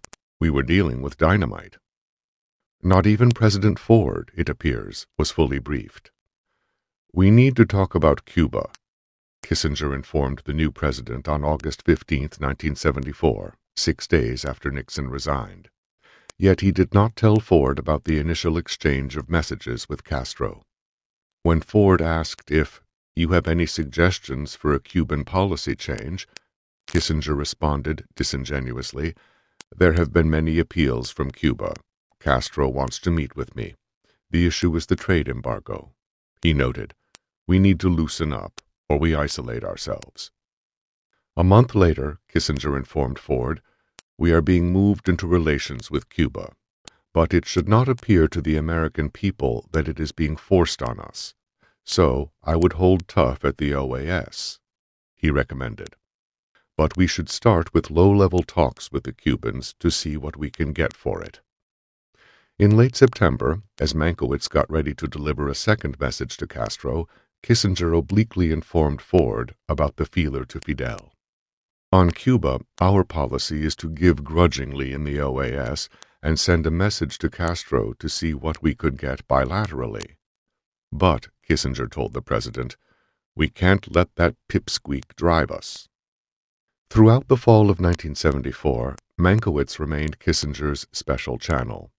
He continued to ferry messages to Castro and returned to New York in November and December to meet with officials at Cuba's UN mission, arranging for Cuba's emissary, Sanchez Parodi, to be given a multiple entry visa to enter the United States. These efforts set the stage for a series of secret talks in 1975 and early 1976, the first direct dialogue between Washington and Havana aimed at restoring relations since their rupture in January 1961. Yet the sour state of U.S.-Cuban relations almost sabotaged the first clandestine meeting. Despite Eagleburger's directive to the U.S. consulate in Mexico to provide Sanchez Parodi with a special visa, a consular official placed him on a list of designated threats to U.S. national security. When Sanchez Parodi arrived at JFK Airport, an immigration official intercepted him. "The INS official saw the visa, issued me a red card, and sent me to a closed room," Sanchez Parodi recalled. Waiting for him outside, Nestor Garcia, first secretary of Cuba's UN mission, realized there was a problem. "As soon as I knew what was going on, I called Eagleburger at the State Department," he recounted. Eagleburger reacted quickly to rectify this diplomatic insult. "I was in the room for a few minutes until some guy came, apologized, and released me," remembers Sanchez Parodi. On Saturday morning, January 11th, Eagleburger and Mankiewicz flew into New York on the Eastern Airlines shuttle to meet Sanchez Parodi and Garcia. Their first secret meeting took place in the most public of places, a bustling cafeteria at LaGuardia Airport. After Mankiewicz made the necessary introductions, the four men held exploratory talks on how to engage in a substantive dialogue on U.S.-Cuban relations. At one point, an indigent blind man who was hawking ballpoint pens interrupted their conversation. "He tossed a bunch of pens on the table," Garcia recalls. "The only way we could get rid of him was to buy some, so we did. As he left, we were thinking that there were microphones hidden in some or all of the pens that could record our conversation, a possible sign of the presence of the CIA or FBI." Kissinger's office devoted extensive preparations to this meeting. On January 2nd, Assistant Secretary Rogers presented Kissinger with a comprehensive checklist of issues. From Cuba, Washington would want compensation for expropriated properties, payments on defaulted bonds and postal debt, the release of U.S. political prisoners, improvements on human rights, a halt to mischievous involvement in the Puerto Rico issue, restraint on support for Latin American insurgents, and preservation of the principle that Cuba will not be a base for offensive weapons. From the United States, Cuba would want an end of economic sanctions, removal of U.S. restrictions on third-country shipping and aviation connections, a halt to aerial surveillance, a cessation of violent exile operations, the return of Guantanamo, and at least tacit support for lifting the 1964 OAS sanctions, allowing Cuba's reintegration into inter-American economic and political institutions. "I think we should avoid large issues like Guantanamo, trade, and expropriation payments in the beginning," Rogers argued in a secret, no-disclosure, eyes-only cover memo to Kissinger. "The early meetings should be limited to questions which will test whether this is the time and place for major progress." Rogers also provided Kissinger with the first draft of an aide memoir for the Cubans on the general U.S. position on talks toward better relations. "Such meetings as these," it began, "can define the matters on both sides which our governments may determine should be discussed. Kissinger ordered substantial rewrites of this document, which would determine the tone with which the U.S. negotiators would open the talks. Indeed, Rogers wrote 3 more drafts before Kissinger gave it to Eagleburger the night before the meeting with the Cubans. "We are meeting here to explore the possibilities for a more normal relationship between our two countries," stated the final document that Eagleburger provided to the Cubans at LaGuardia Airport. It contained no demand for internal changes to Cuba's political system. In both thought and language, Eagleburger told Sanchez Parodi and Garcia over coffee, the 2-page document reflected Kissinger's conception of détente and the congenial diplomatic tone the United States wanted for the talks with Cuba. "The ideological differences between us are wide, but the fact that such talks will not bridge the ideological differences does not mean that they cannot be useful in addressing concrete issues which it is in the interest of both countries to resolve. The United States is able and willing to make progress on such issues, even with socialist nations with whom we are in fundamental ideological disagreement, as the recent progress in our relations with Soviet Union and the People's Republic of China has shown." The Cuban emissaries responded that they had no instructions to actually negotiate, that their task was to listen and report back to their authorities in Havana. Sanchez Parodi did, however, offer what he termed personal comments on U.S.-Cuban relations and the need to lift the embargo before other issues could be addressed. "With the blockade in place," he stated, "no aspects of normalizing relations could be discussed." The meeting seemed to grow tense when Eagleburger warned that, "For us, this problem is not the most important in our foreign policy." Sanchez Parodi responded by noting that Cubans were not Chinese and did not look like Chinese, but we can have more patience than the Chinese.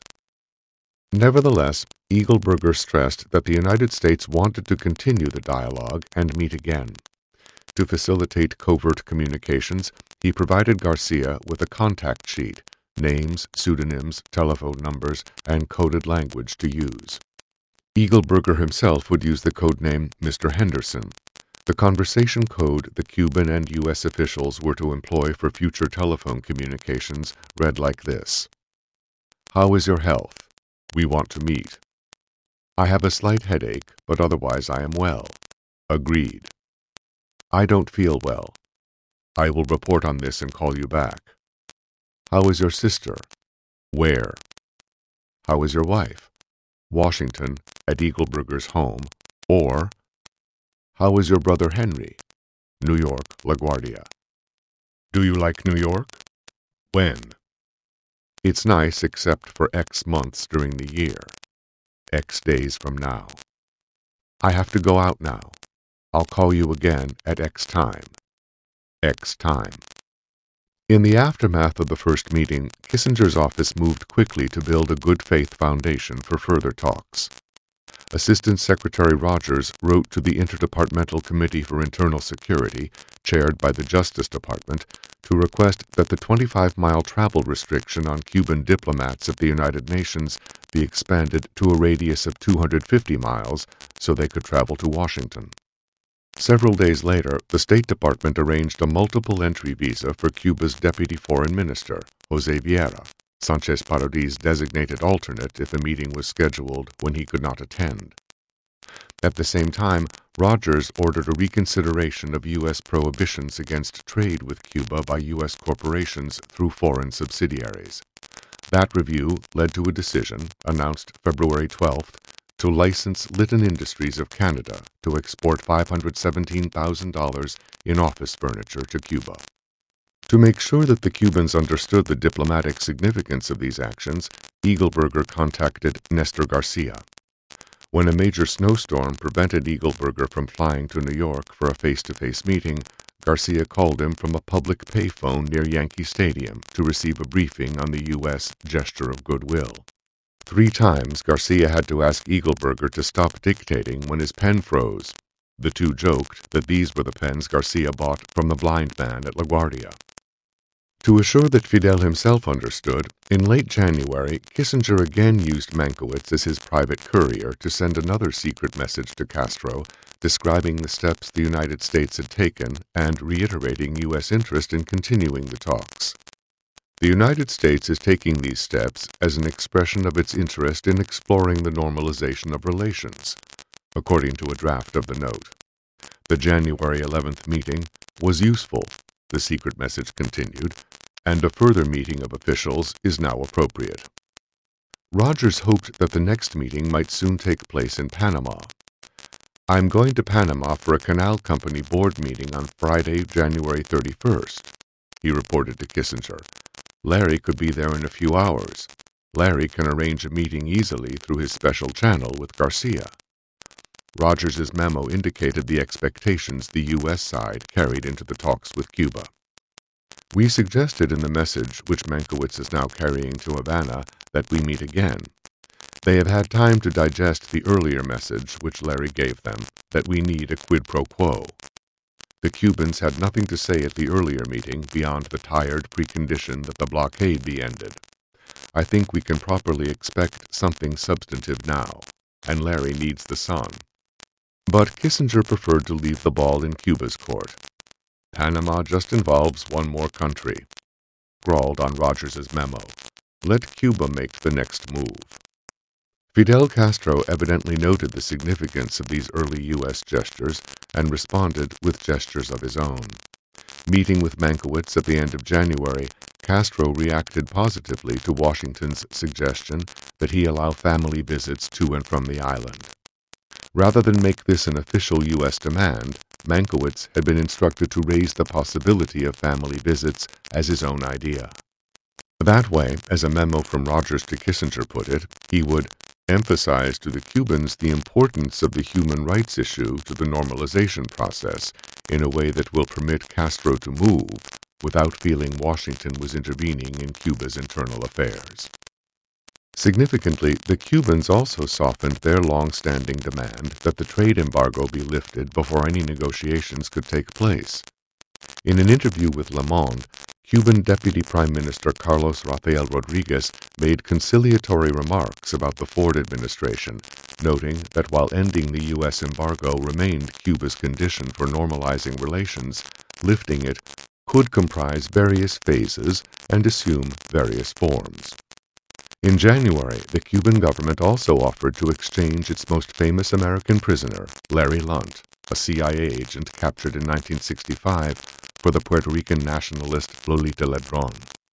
In addition, Rogers reported to Kissinger that Cuban intelligence officials had contacted CIA station chiefs in several countries, indicating that Cuba is prepared to consider better relations. But the Cubans made no move to set up another negotiating session with the United States, nor did they take what U.S. officials considered to be a truly substantive, responsive gesture, such as releasing American prisoners or allowing family visits.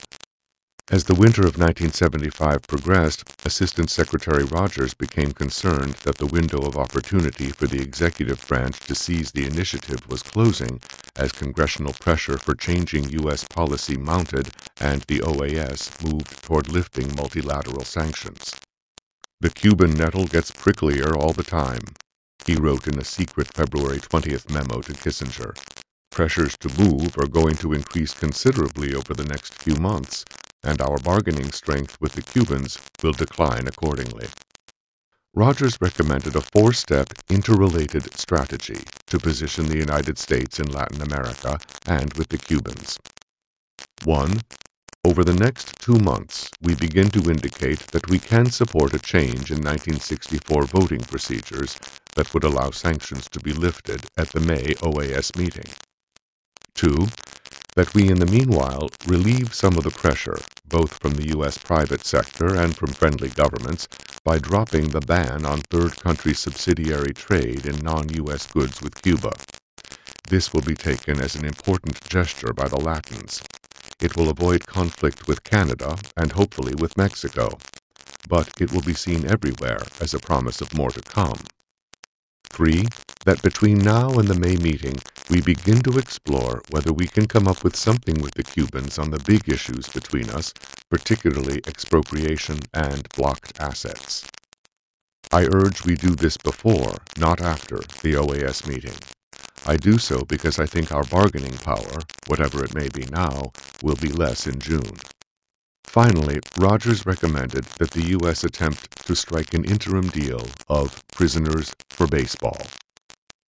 Using baseball diplomacy to advance relations with Cuba, the same way the sport of ping pong had contributed to the U.S. opening to China, represented a potentially dramatic move by Washington. A few weeks before, at a Christmas party in New York City, the commissioner of baseball, Bowie Kuhn, had approached Kissinger about taking a team to Cuba in March 1975 for a series of exhibition games that would be broadcast on U.S. television. Followed up on January 14th with a letter stating that he would soon be meeting with the head of Cuba's National Institute of Sports, Physical Education and Recreation, Instituto Nacional de Deportes, Educación Física y Recreación, to finalize the details, and that Premier Castro favors this project. A baseball series between the two nations would be a major diplomatic opening, Rogers reported to Kissinger on February 13th.